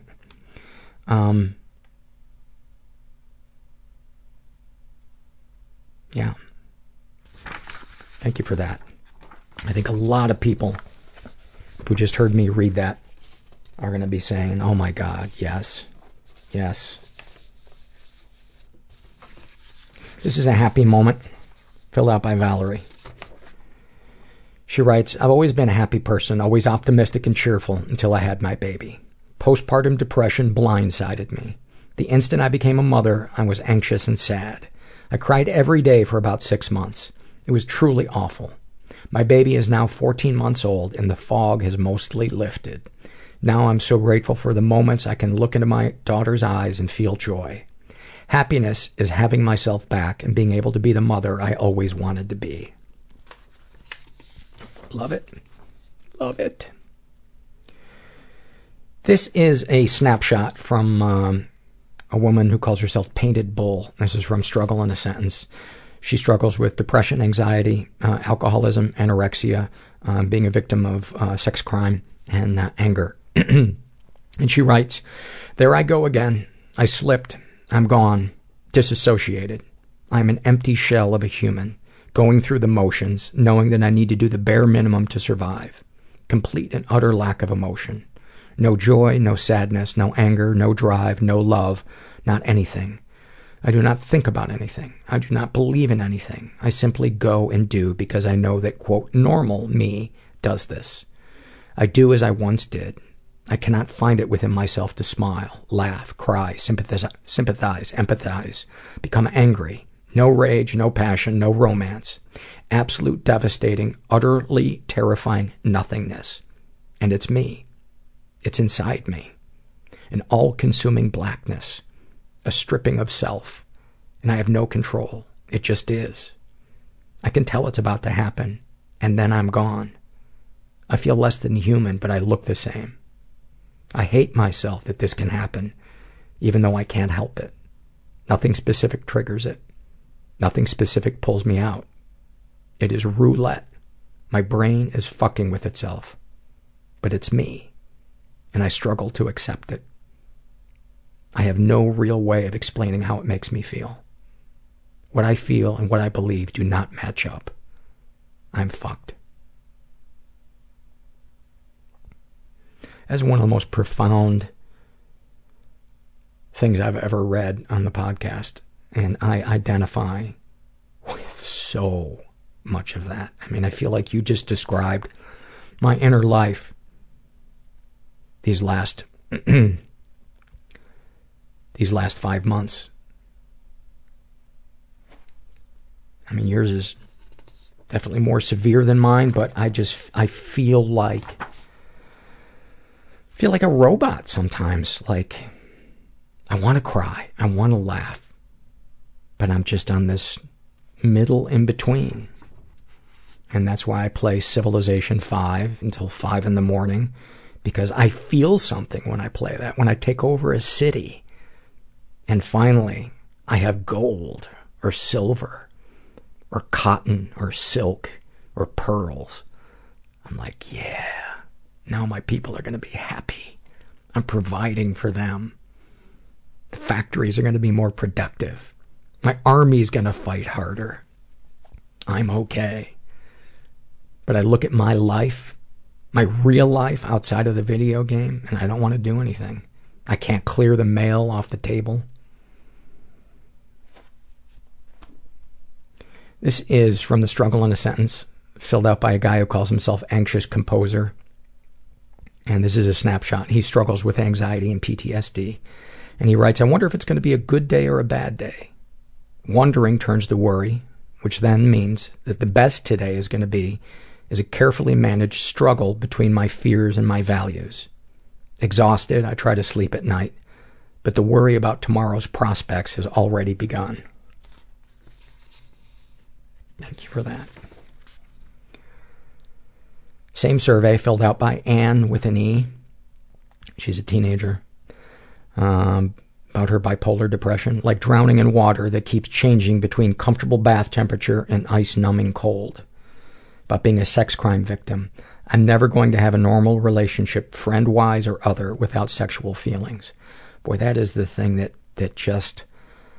That is the worst repercussion I find about having experienced, and I am attributing it to that, just because I've read that that's one of the things that is left in the wake of it, is just sexual feelings come up at just times where it's like a mosquito or a fly that just won't leave me. It's like, just please go away. Can't I just have this deep conversation with somebody else without it turning into sexual feelings? Snapshot from her life. I was sitting next to my sister's boyfriend while watching a musical she was in, trying to decide whether I wanted to kiss him or punch him in the face. Thank you for that. This is Shame and Secrets, filled out by is that a moth?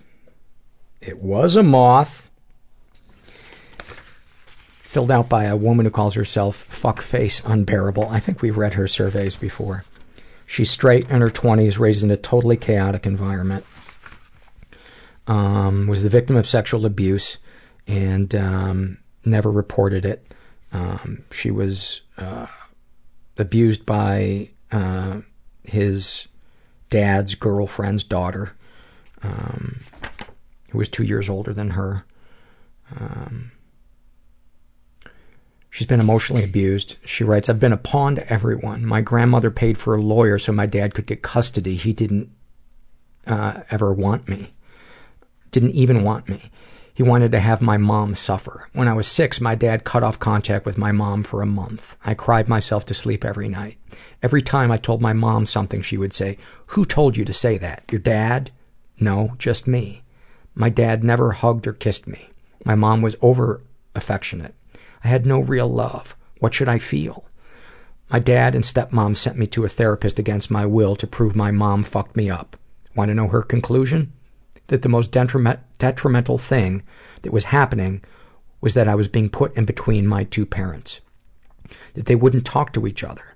So I was the one who had to hear each side and come to a compromise. I was 12 and had to take on all of their hate. My emotions and needs are so twisted because of this. Can't anyone just love me? Oh my God, that breaks my heart. That is... I want to slap people a lot when I read these surveys. The people that cause this pain. But I just really want to punch your fucking parents right now. I just really want to punch them in the fucking face. I feel no compassion to them right now. I just... when your child needs you the most, and you're using them as a pawn because you're so fucking selfish. Oh. See, Ivy agrees. Any positive experiences with your abusers? The girl was one of my closest friends, someone who was there when our parents neglected us. I always felt close to my dad. He was supposed to be my guardian and protector. I thought, Ivy, I thought he loved me. Does he? I feel like I owe him something, like nothing was really that bad, and I'm blowing this up in my head. Darkest thoughts. Sometimes I fantasize about torturing people, about having them tied up and I slowly kill them. I want to drive my car off a bridge, to jump, to take all the pills, to just fucking die. When it gets bad, death overwhelms me and I know I can't, but feel like I must. Ivy, can we have a little respect for the surveys? She's actually, for her, amazingly quiet when I do the show. Maybe it's because I do this at night. Because if she hears a leaf crunch 6 blocks away, she thinks the world's falling apart.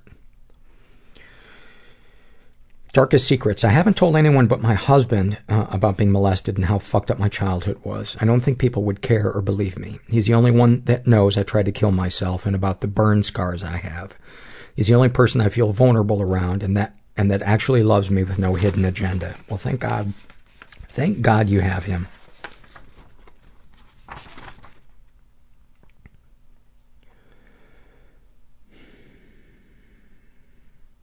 Sexual fantasies most powerful to you. Being taken advantage of, being restrained and taken forcefully. I don't know if I could ever be with a woman, but I think about that sometimes too. Ding, ding, ding, my brain is trying to protect me. What, if anything, would you like to say to someone you haven't been able to? I would like to ask my family if they really did love me. I'd ask my mom what actually happened to her to make her so emotional and needy. I'd ask my dad if he knows how shitty things were, if he feels sorry, if he loves me. You know, my feeling is you would be going to a well that is dry. And the best thing for you to do is to just set boundaries and find people that can love you, where there's no question in your mind. Because your parents sound really fucking selfish and broken. And maybe they'll heal and do work on themselves and come around, maybe even apologize. But one of the cruelest things you can do to yourself is to try to change them, to get into that insanity, to try to make them see. If they could just see that I'm in pain, they'll change. No. Sick people usually have to get tired of their pain to change, not the pain of those around them. At least that's my experience.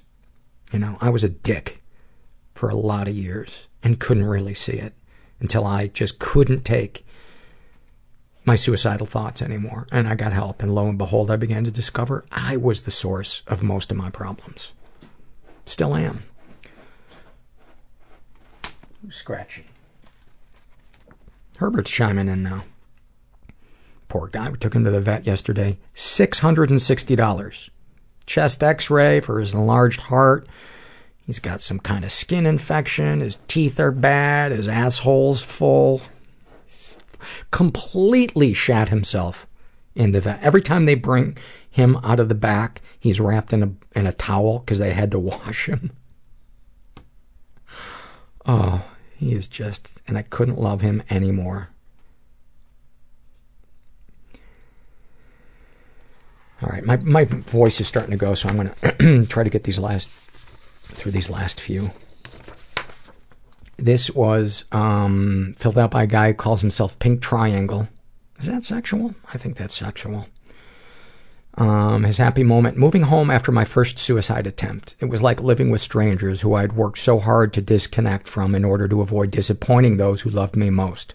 After those 3 months at home, my dad will still tell me every week that he still listens to the new Florence and the Machine CD I bought and made a copy for him. It's his way of saying, no, I really do love you, and it means more to me than when he says I love you. It makes me feel safe every time. What is that noise? My God. It's a carnival behind me tonight. This is from the Struggle in a Sentence, filled out by a woman who calls herself E is for Elephant. Come on! Seriously!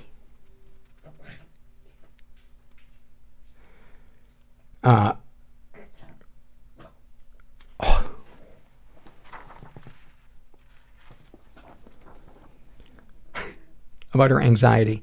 Buying tickets for shows or concerts weeks or months ahead of time, only to have my excitement slowly turn to anxiety and dread until the time of the event comes, and instead of going, I'm curled up in bed trying to convince myself that I just would have had a miserable time anyway, and I'm not really missing anything. I just bought a ticket for the live podcast in Brooklyn. I really hope I actually make it there. Well, if you do, please come up to me and say hi. And I'll give you a hug or a high five, whichever you're more comfortable doing. But I would, I so relate to that, by the way. I so relate to that. All right, I can only handle a couple more. Same sentence filled out by Sammy's. About her codependency, she writes, You don't want to buy the off-brand version of microwave popcorn? Hold on. Let me see what my parents think. That's fantastic. And this is nice. She writes, this past year has been really difficult for me. I'm making progress thanks in large part to your podcast, but I remember many days sitting on the couch staring out the window at the impossibly blue skies and bright green grass, people skateboarding, biking, walking by, and thinking, why can't that be me? Why can't I go outside? And I think a lot of us relate to that one.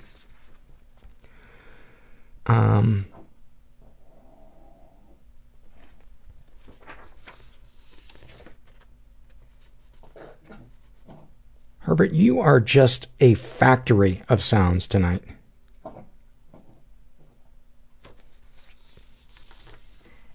Here's the funny part, is he's laying on his side like he's asleep.